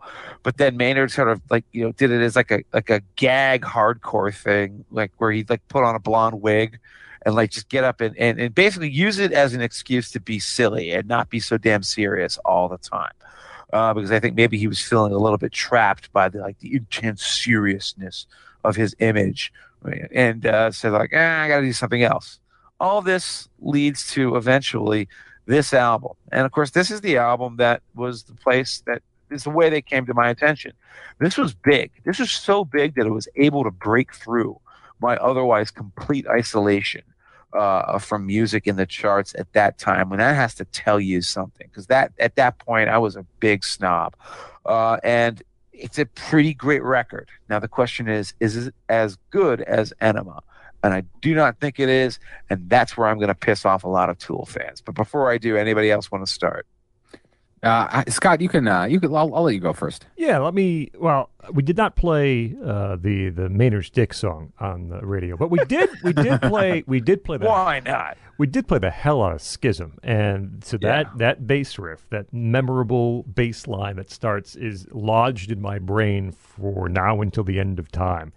And the beautiful thing about Schism is it's not just that riff, but man, Maynard does an amazing job of playing inside that riff, and the way I think Noam had said earlier, the way he delivers his lyrics and finds the nooks and crannies and plays with the music. That's really evident in a song like Schism. I know the pieces fit as I watch them tumble down. No fault, none to blame. It doesn't mean I don't desire to point the finger, blame the other. Watch the temple topple over to bring the pieces back together. Rediscover communication.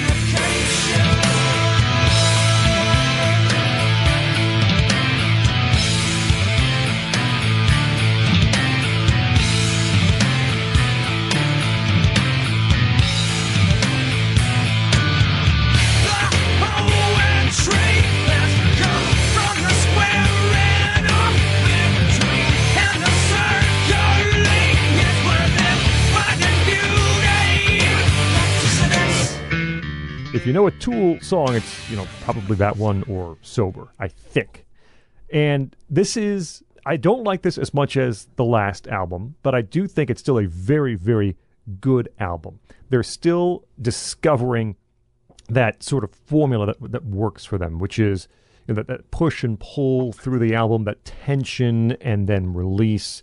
And they're still experimenting or using these very interesting instruments and non-instruments and vocals. There are monk sounds on here. There are chimes. There are these droning interludes. They're really good at places. making industrial noise. That's Yes, just a side they are. observation. Yeah. Tool and Trent Reznor are two greats when it comes to really interesting sounding industrial clatter. It's a further step toward sort of the progressive rock genre. And it is a lot. Jeff has been mentioning the length of these albums. This one is exactly 2 seconds short of the absolute maximum you can place on one compact disc. It's 78 minutes and 58 seconds. And in a future album that even blow past that mark and just do it digitally and put it 86 minutes or wherever the heck it is. So it is a lot. It is a lot of music. It is a lot of songs. It is a lot of, in places, weird sort of lyrical side roads.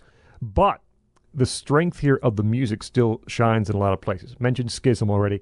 I really like that Parabola and then the pre-song, Parable pre-song. Yeah. Mm-hmm. Now, in the future, they just combine those and make it one song. They're making 13 minutes, right? Exactly. Right. But they cut it here. Well, the music video is both of them because it kind of needs to be both of them. Right, it is a two-part thing. Mm-hmm. It's a really great song, a really solid groove, and again, lyrically, one of the places on the album that Maynard gets a little, it's spiritual. I mean, it really is. Recognize this as a holy gift and celebrate this chance to be alive and breathing.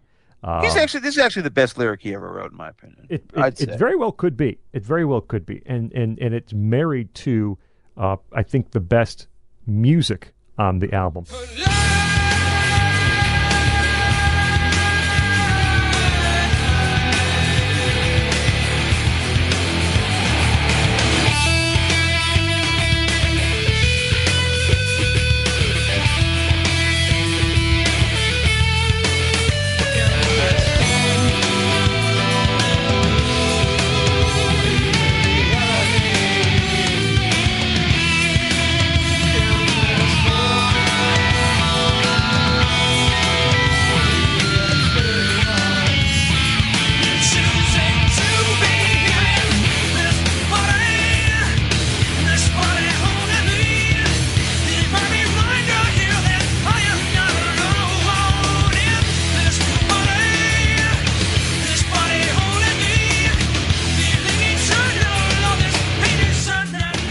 title track, I love because I have a soft spot for the Fibonacci sequence.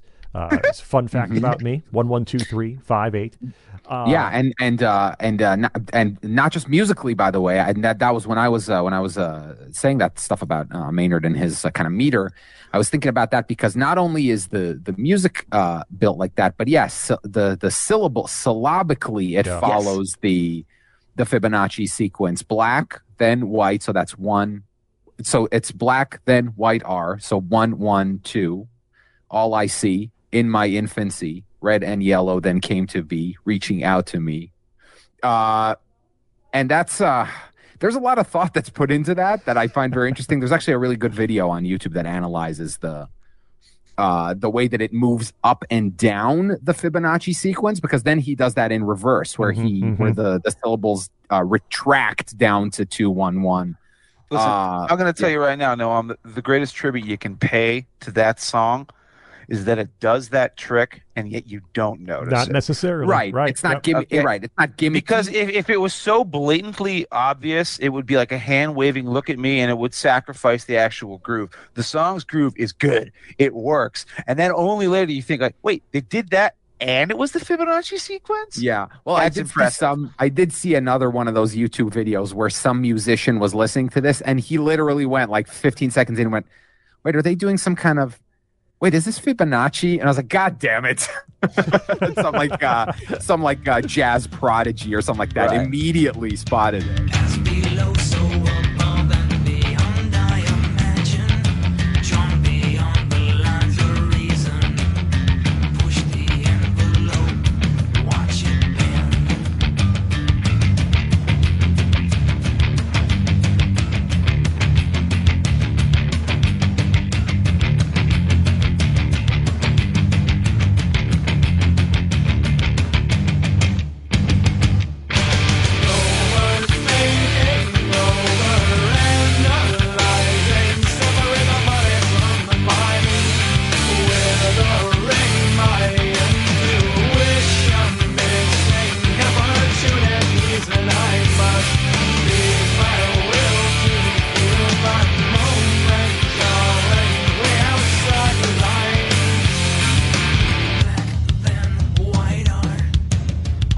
My thesis about Lateralis is that if I could take Maynard and Adam and company into the studio and hypnotize them, open their third eyes and become their Svengali, open their, heal their chakras, I guess, and let them listen to me and say, this album should be 45 minutes.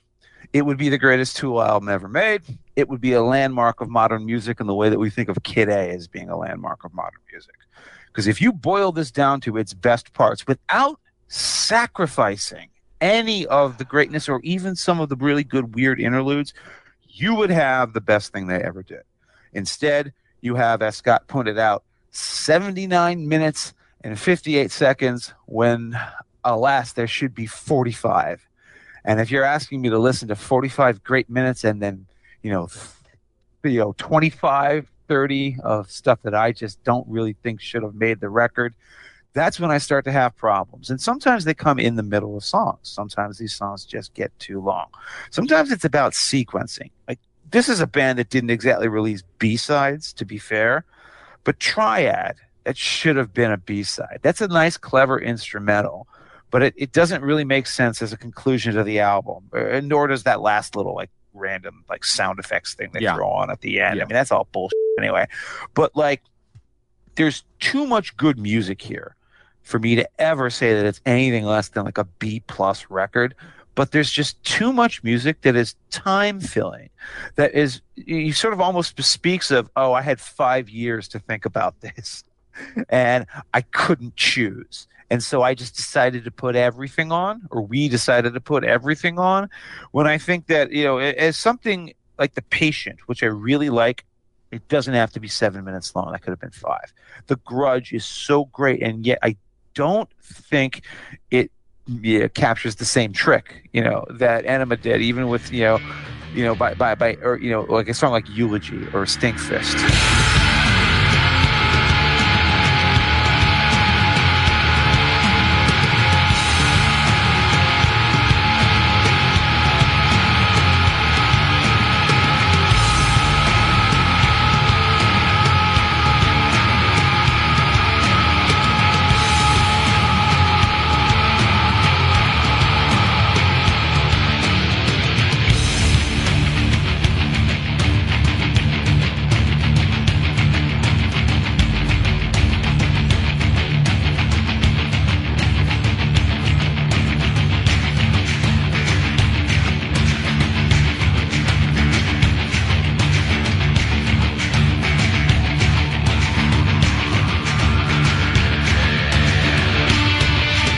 I find myself wondering why they. Trying to be fair here because I'm realizing there are Tool fans out there that'll murder me. I'm trying to understand why they didn't have the courage to go less instead of more.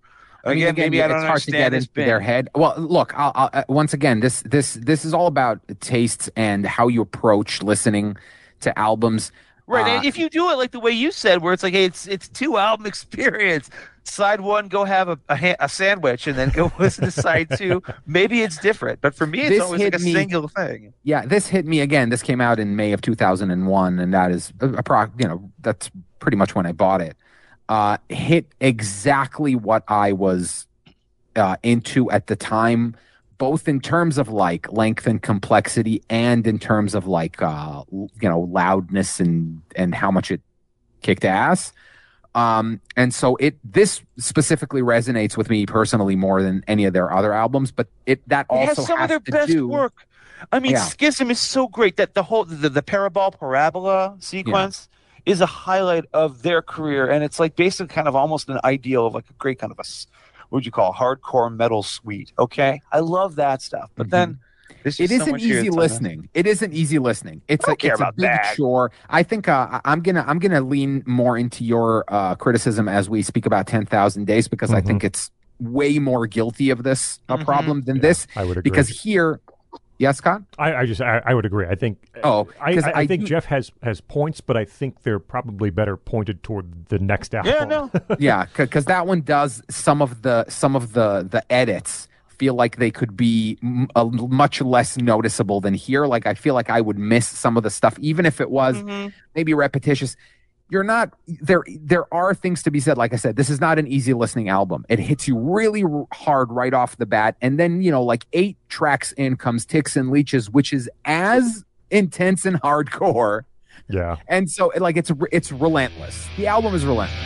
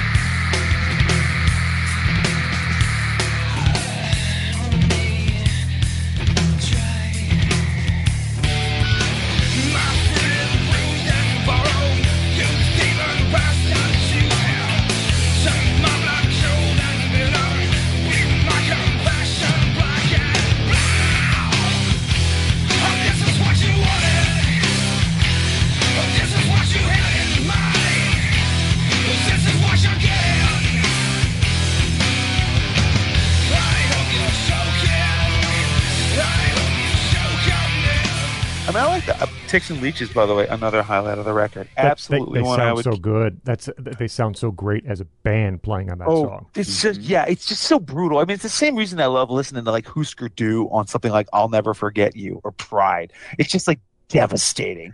It's just like being bludgeoned over the head with a bat full of like angry emotions.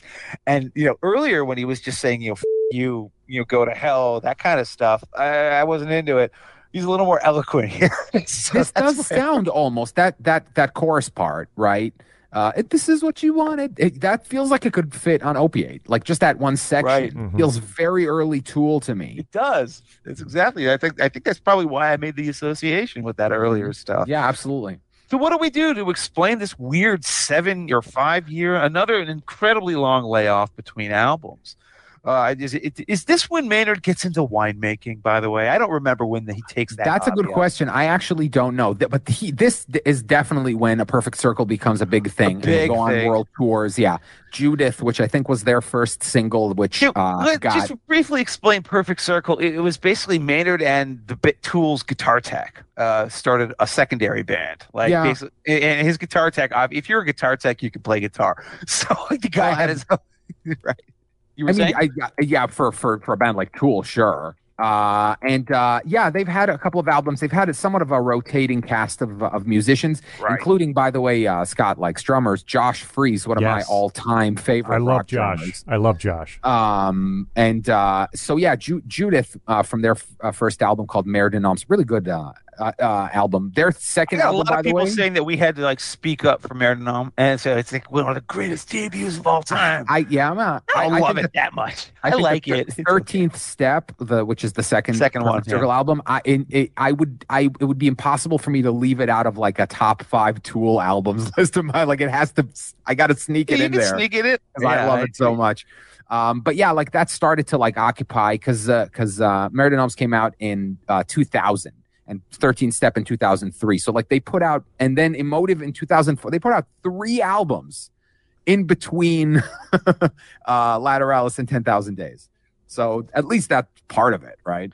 So I mean, actually, this is probably the time to talk about. If you want to talk about 13th Step, I think is better. Is the second album, but none of these 3 records have really done much for me.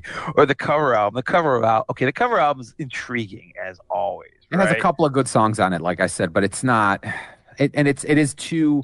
It was very much about the Iraq War. Have you ever heard Have you ever heard a Perfect Circle's version of "What's So Funny About Peace, Love, and Understanding"? No. Yeah, I have. It ain't great. 'Cause each time I feel it slipping away, it just makes me wanna cry. What's so funny about peace, love, and understanding?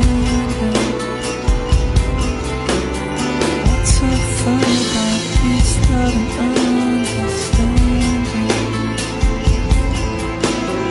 What's so funny about peace, love, and understanding? Yeah, it's pretty. It's pretty. And at the end of all things, like the fiddle and the drum, which is a song that Joni Mitchell performed a cappella. Okay, with just her voice. It has no guitar. It's only her voice, and they don't. So it's a very strange decision to I mean, Maynard actually sings that one without anything else like behind him. But he's not Joni Mitchell. It is a strange, interesting anti-war thing, and I guess maybe it enabled them to, or him at least, to escape from Tool or whatever he thought Tool was supposed to be. I think one reason for that is because he'd been writing these sort of extroverted lyrics, and then maybe he was. I mean, my guess is he must have been doing therapy or something like that, because that's the only thing that explains 10,000 Days, right? This is the follow-up finally to Lateralis in 2006. And I mean, there are multiple theories about what 10,000 Days means. He himself says, oh, it's about like the Saturn revolution or something like that. But apparently the most common theory is that it is about the amount of time that his mom was in a coma before she passed away, which gives you a sense of the lyrical content of this record. It's very sort of personal, even though spoken oftentimes through metaphor, sometimes rather directly. So you're in for a personal trip.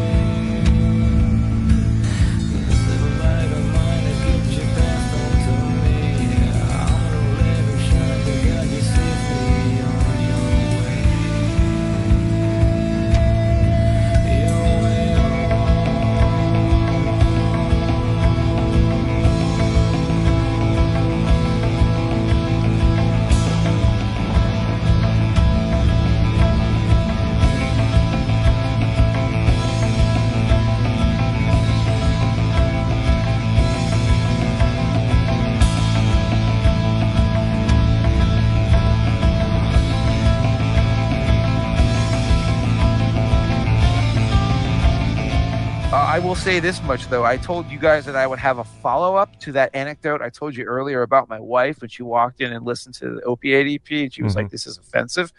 She walked in this morning, and I had this one on, and she's like, "This is the first time you've played anything in the last 2 weeks that I've walked in and thought, that's nice." So that might also tell you something about maybe becoming a little softer. I don't want to say softer. It's not like they'd be like wussed out in their older age. But this is a more ruminative album, and I think I would normally like that if I was talking about a band like Talk Talk. But I think this also helps them become a little too perhaps self-indulgent. So I don't know what you guys think about 10,000 Days. Yeah, those critiques that you had for the last album apply You apply them here, yeah. even more to 10,000 Days.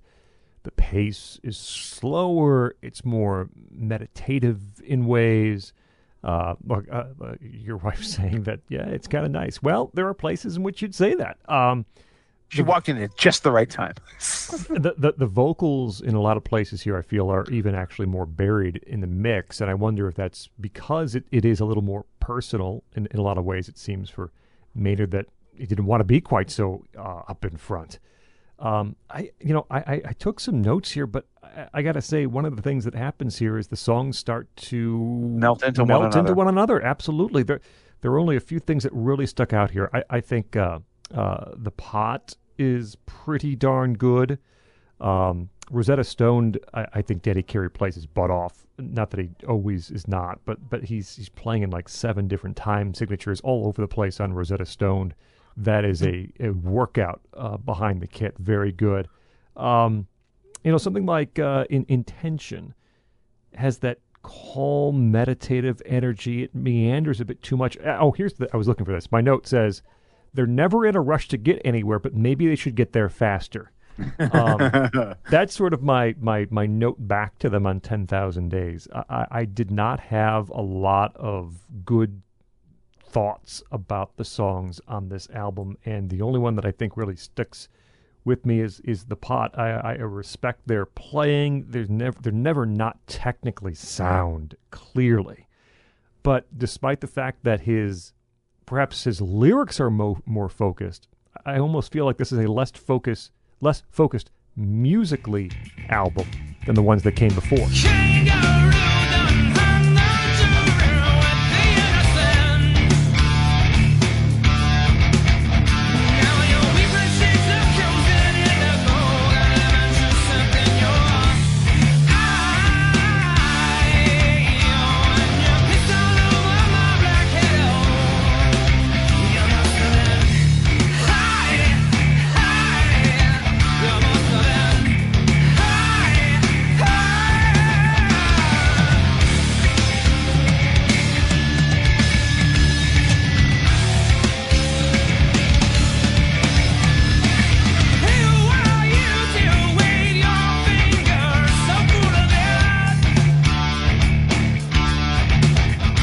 Yeah, I agree. Do you have any thoughts, Noam, before I completely agree with Scott? I love parts of this album to death, right? There's a whole bunch of songs in it I love. I think, again, Rosetta Stone is I have a strange sort of issue with it a little bit. It's just it's hard for me to verbalize my issue with it exactly, but I do think that The Pot is an amazing song, and so are the first 2 Vicarious. Oh, is your objection to Rosetta Stone? Is it the music? Is it the drumming, or is it the incredibly goofy friggin' lyrical conceit about meeting aliens? Well, after, sure, going into a coma? Sure, and there is something about Tool music that I need to kind of carry. There's something very not. There's like a lack of flow because it's just this sort of rapid fire spoken word that you can't really understand.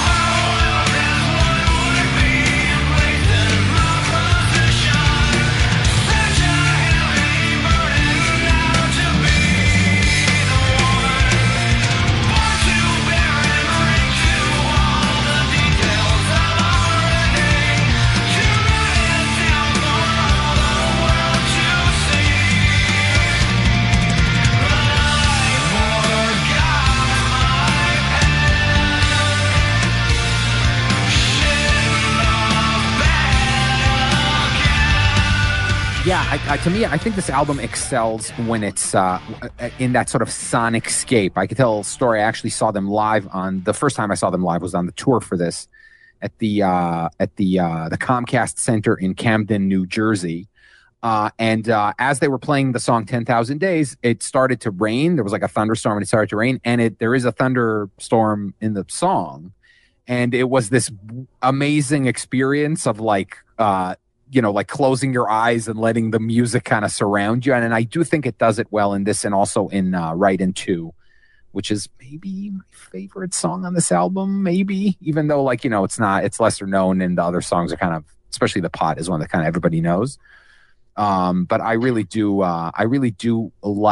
love it in sections. It's hard. It's the hardest out of all of their albums for me to listen to like all in a row, I think. Monkey killing, monkey killing, monkey pieces of the ground. Silly monkeys, give them thumbs, they make a claw, beat their brother down.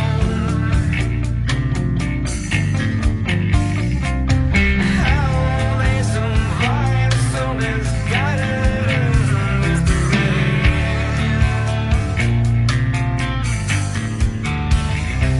Repugnant is a creature who was wandering the ability after night. I haven't conscious of this fleeting time here.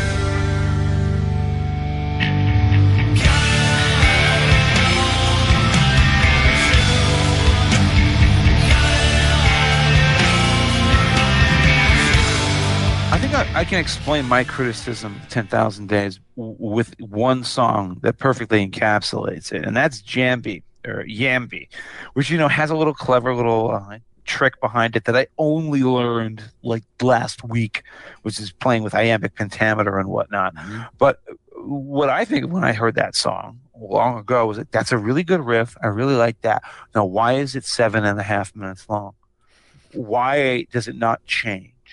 Why have they run out of ideas and variations? This is a band that always used to surprise me by going to new places and different places in their music. No matter how long their tracks were, at least they'd throw something else into the mix, even if it wasn't well integrated. Here, they're genuinely becoming a little bit too repetitive. And when they do change courses in some of these long songs, the pieces don't fit together as well. I guess, obviously, the whole Wings So you're for saying Marie- the pieces don't fit? Yeah, yeah. Big like a father does to dawn. Big like a hooker all night long. Shout to the devil with my song. And got what I wanted all along. But I would, if I could,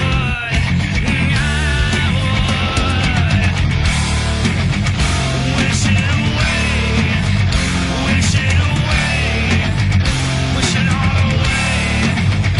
Wanna wish it all away. No grounds to put hold, sway, all justify my give it away, my sinner. So if I could, I'd wish. I didn't even try to do that, okay? Whatever. The point is, as I said, You're really creating a schism in this show right now. oh, stop it with the puns, Noam. God. But the point is like the self-indulgence here really becomes a problem. It didn't really, I think, cripple Lateralis, because that's still a great record. But here, I'm trying to find, like Scott said, I'm just not finding too much that stays with me. And I love the way he said, like, I really wish they take their time getting where they're going. They could speed up. That's beautiful. And of course, they did the opposite. They spent the next 13 years in hibernation. 13 years. I complained about Radiohead taking too long to release albums. I mean, even if they haven't broken up and they come out with a new one, it'll still have only been since, 2017? I'll take 5 years between records. 13, that's a lot. Maynard was now a winemaker, to the best of my knowledge. I have no idea what the rest of the guys in the band are up to. If you happen to know them, I mean, you could educate me. Danny Carey probably just doing drum clinics, making garbage amounts of money off of I like can sponsorship only and stuff. imagine the Yeah. kids come in, like all the wannabe, boomers who are like 45 years old. I got to drum with Danny Carey, man. Oh, not even that. Just like, he does like master classes. He has like entire lines of gear that are his branded, all that stuff. I think they also go and play with other bands, and it's, they'll be like, oh, and tonight with us, our friend Danny Carey, and whoever's watching that show that night gets a treat, right? I mean, it's amazing it took so long, but they finally, I think Keenan, I read an interview actually about before the release of this next album, their last to date, where he actually admits, it's like, I was a little bit frozen. I was like, I didn't really know what to do. I don't know what to come up with, because, you spend that much time off and then you don't know what, am I going to repeat myself? Am I going to come up with anything else? Well, what they came out with was Fear Inoculum, which is a very ironic title, because it came out about a half a year before COVID. Yeah, and it is about, and it does deal with it sometimes, somewhat in the lyrics and stuff. Yeah. It's literally about a vaccine for fear. Again, 80 minutes long. More than that. It's 80 on the CD, but if you get the digital version is 86 minutes long. Yeah. Mm-hmm. I don't have the digital version. I guess I'm glad. I'm only familiar with the old CD copy. Yeah. No, this is out of all of them. This is like listen in two parts for real. Like listen up to. So at this point, I have to say, like, I really like this band in a lot of ways. I really appreciate the conceits they're going for. My patience is being tested sometimes. You're like every casual Andrei Tarkovsky fan. You're like, I want to love this. I want to love this, but does it have to be 8 hours long? But when it's Solaris, this is Andrei Rublev crap. He's painting an icon. What a big deal is that? You know? But I mean, and that's how I feel about it sometimes too. You're like, I love this, but like, I love Tool, but at this moment in time, I cannot listen to a Tool song. Child, wake up. Child, release the light. Wake up now, child. Wake up. Child, release the light. Wake up now, child.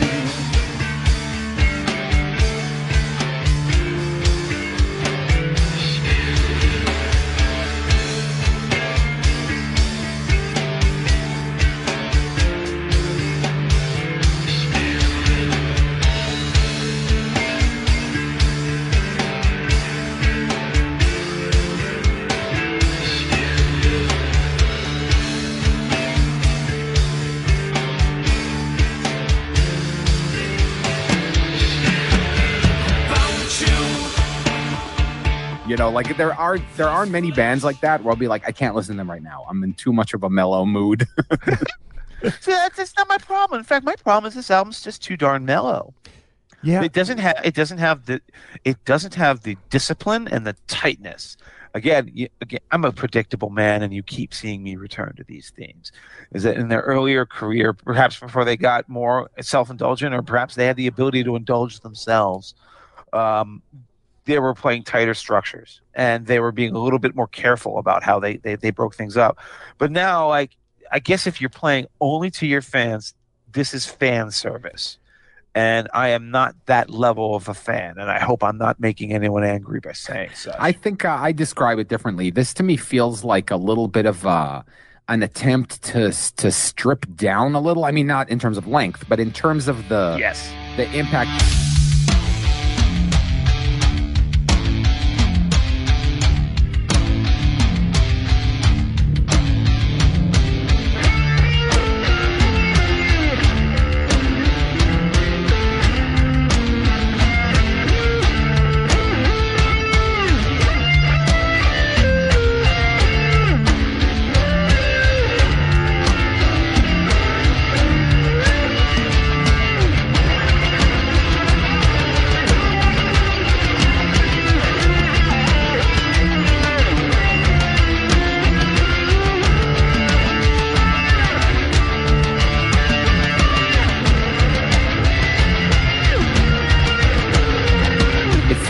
If you want to compare it to something, it reminds me a little of Year Zero, the 9 Inch Nails album that Trent Reznor made after he heard the Johnny Cash cover of Hurt. Yeah. Mm-hmm. And he decided that he wanted to make a more stripped down album. But that's not a great album.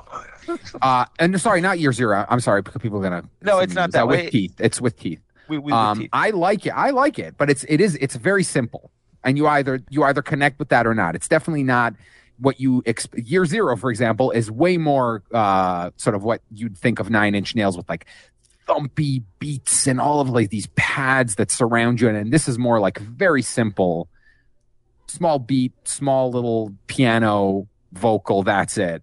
And this feels a little more of an attempt to maybe recreate Undertow, but with the every song is 12 minutes kind of. And that is my major aesthetic critique, and I will keep hammering it until my heart ceases beating. which is that if you're going to go back to simplicity, this is the same mistake that artists always make. REM did this with Monster too in its own way. If you're going to go back to simplicity, the mistake you make is like, oh, I'm going to go back to like the simple rock, simple constructions, but I'm still going to be as lengthy and self-indulgent. The simplicity only works if you're still writing 4 and 5 minute songs. Mm-hmm. Yeah, it's like trying Not to if fit you're into, writing 11 and 13 minute songs, and like they're all. You're trying to fit into an old pair of pants, right? You're like, I mean, but I swear, there's a point here where there are like, was it like 5 10-minute long songs in a row or something like that? I wrote this down. I wrote this down as I was listening to this album. There's a pattern. There's like a tool by numbers. Start very slow, add lyrics, some difficult rhythms, stay quiet. Now wait, tease an explosion. Don't get there. Then a long section with lots of sustained notes on the guitar. Then, with 2 minutes to go, the big release. And there's That's three. the science of Tool. There wow. are on this album. There are three or the four. Tool rhythm. There are at least 3 or 4 tracks that follow that to the T. And I'm not saying they did that intentionally. It's the way they're writing, and it's what separates. Jeff had mentioned much earlier in the show this comparison between Tool and King Crimson, and certainly there are lots of similarities. And he mentioned the one difference, and I think it's nowhere more evident than on this album, is that King Crimson doesn't waste your time, and it makes sure to do something interesting, even on the tracks that they end up spacing out to 15 minutes or 18 minutes or whatever it might be. And I can't say the same thing about these 12 and 13 and 14-minute tracks on Fear Inoculum. It's not to say there's not good parts or good songs. I think Invincible is pretty darn good. Real thick groove on that track. I think Tempest, or however you want to say that, 7. Yeah, Tempest. Tempest. Tempest. That's 15 minutes long, but I think it earns it. There's a lot of interesting things. It's a pattern breaker, too. It's the one that doesn't start out with 3 minutes of sort of dirge before they do something next. It starts very hot right away, and it's Adam Jones really riffing all over the place. Tempest is a great song.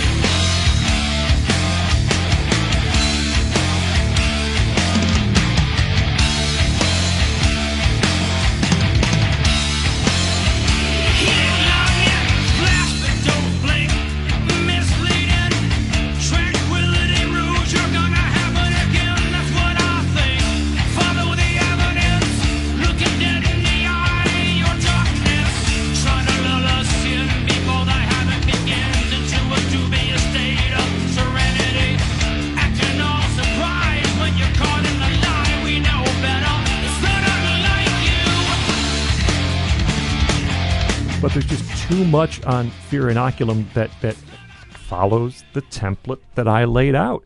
It doesn't mean it's not nice to listen to, but it doesn't really give me anything new or different or say something that makes me want to grab this album. No, Noam just worked in a line there that I need to spotlight because it's the funniest thing I've ever heard. We have to call it the Toolgorithm. Oh, the Toolgorithm, yeah. That's beautiful. That's beautiful. That's what it is, isn't it? I mean, I think, to your point, Scott, I think of a song like Lark's Tongues in Aspic Part 1, which is the thing that opens that album by King Crimson. And this is the weirdest thing. I remember when we did that episode, I was like, Scott's going to hate this. I was just like, because it's so avant-garde and so bizarre. That's one of my favorite songs of all time, because for 15 minutes, it never gets boring, and it's always riveting and bizarre and haunting and strange, and there's no repetition, and repetition is death for some of these things, especially when you're working in repetitive patterns like the way hardcore music often does. And the Toolgorithm is the Achilles heel of this album, and I think maybe do that. has been of the band ever since, probably was quickly being noticeable as early as Lateralis. Yeah, I mean, again, I see value in repetition, but it's not for repetition's sake. there's another band, Opeth. Oh yeah, as I said, I'm well aware of all these And little groups. the thing Opeth will do was any other band will do like 8-bar, right? We'll repeat something for 8 bars, and they'll repeat it for 24 bars. Like they'll do 24 bars. 3 whole cycles of that. And they make it work. But they're also a band. Every song of theirs is like 13 minutes long, and it's also very like, clearly music to be stoned to. Let's and be half honest, of it is like okay? angelic singing, and half is like. Right, and it's the same guy doing it.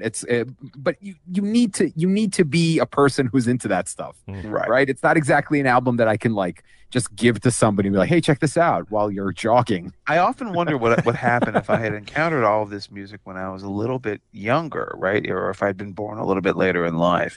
Because that whole thing is obviously a trip I am very much into. But at this point, I've got a little bit of the Berry Gordy in me. Don't bore us, get to the chorus, or get to the weird avant-garde point. It doesn't have to be a chorus. See, I feel like I could have been 3 years now. older. Yeah, Right. I think I might have been like 3 years too young. It took me years to get back around to stuff like Alice in Chains, Soundgarden.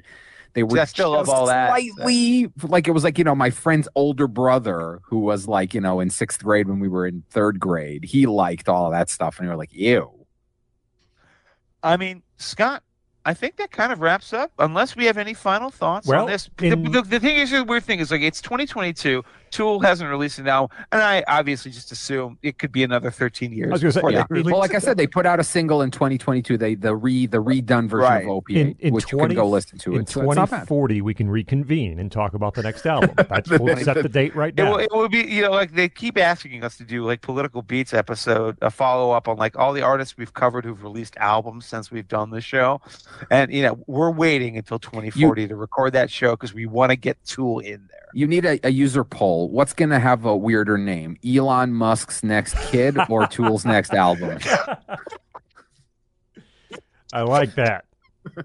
All right. I guess I just had to press the mute button on my microphone because I was laughing like a praying jackass. That's amazing. We've come to the part of the show where we now present to you, all three of us, the 2 albums from Tool that you must own, the 5 songs that you should hear. And we turn it over to our guest on this program for his list first, the 2 albums, the 5 songs. Noam Blum, please give us what you think. Okay, so the 2 albums. I mean, it's hard to escape naming Anima and Lateralis, because to me that is the apotheosis of Tool. Those 2 albums together bring like the tail end of the old Tool into the sort of the steps of going into the beyond, where you people are kind of fall off a little bit. So those 2 are, if you just want like a truncated experience with them, I think those 2 albums will give it to you. Truncated being a really weird word to use with regards to Tool. But if we want to get into the songs, my songs are as follows. Number 1 is Bottom from Undertow. Just a strong song, and as I spoke about before, Rollins' appearance always welcome. No Quarter from Salvo, which we discussed. Just an amazing cover of Led Zeppelin. 46 and 2 from Enema. Just an amazing. It doesn't do all of the things that we now spoke about their later things not doing. It's never boring. It always keeps you interested. It has this whole kind of arc to it, and it's just an engrossing song. Number 4, Lateralis, off of Lateralis, as we said, Fibonacci sequence and all of that. There's a YouTube video. You should go search YouTube for Lateralis in the Fibonacci sequence. And Right in 2 off of 10,000 Days. Again, a song about how humans are dumb apes that hit each other with sticks and why that's bad. All right. Yeah, that's it. My choices are the exact 2 same albums. Enema and Lateralis are the 2 I would recommend. And then for the songs, I think Eulogy and Push It are on my list. Parabola, and you can even throw on the song before it. Play them together. And The Pot, that's 4, right? Yeah, that's 4. And Tempest from the last album. Again, that album is not without good moments, and Tempest, I think, is the best of them. That's on my list of 5. Jeff, over to you. All right. Well, I think I'm going to obviously have to pick Enema as one of the two, and I'm going to be a weird guy and say, is it Salival or is it Salival? I think it's like, I don't know. I thought it was related to Salival, to me spitting on you. I spit on my fans by giving them 80-minute albums every single time. But I really actually do like that for a little odds and sods record. It attempts to be a cohesive statement. It works well.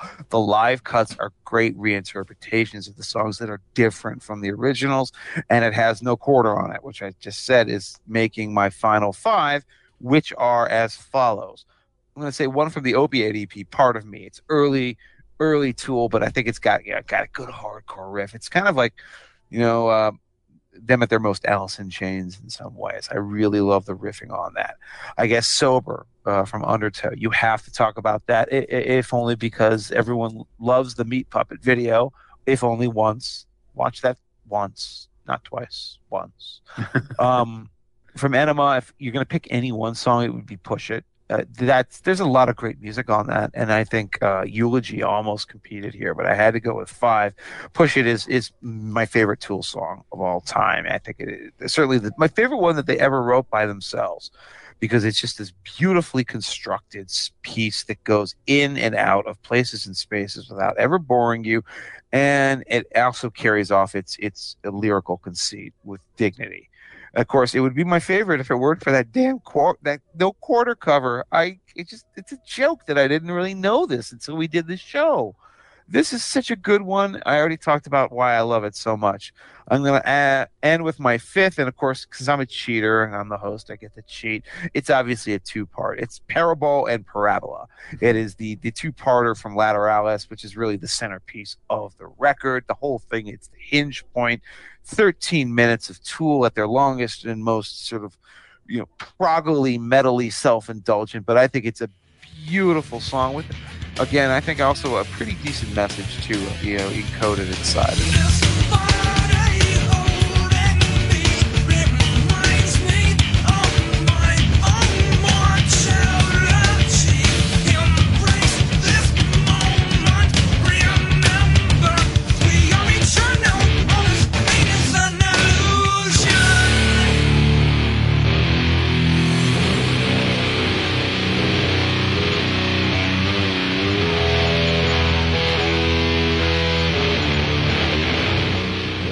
That is the Political Beats look at the work and career of Tool. And we hope we do a good enough job that we don't get the backlash from the passionate fan base. We hope you approve of our guest. We certainly do. He is Chief Technology Officer at You Tablet. sound defensive, Scott.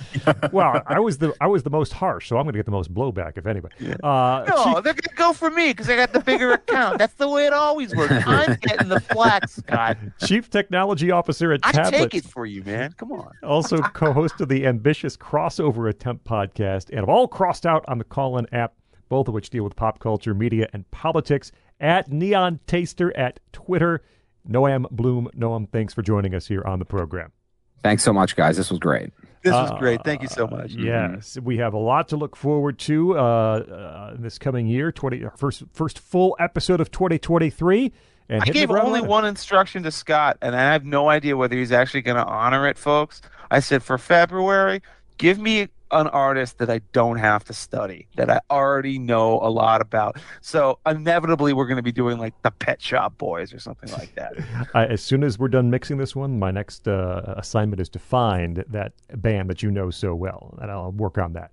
At Esoteric CD on Twitter, my name is Scott Bertram, at Scott Bertram. Don't forget patreon.com/politicalbeats. Help us support the show. Entry-level, mid-level, and best friend upper-level quadrants. They're not quadrants. There's only 3 of them.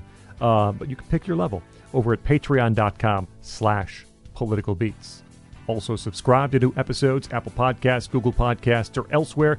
Nationalreview.com. Click on podcasts. Find all the fine offerings there. We're on Facebook, on Twitter, at political_beats. This has been a presentation of National Review. This is Political Beats.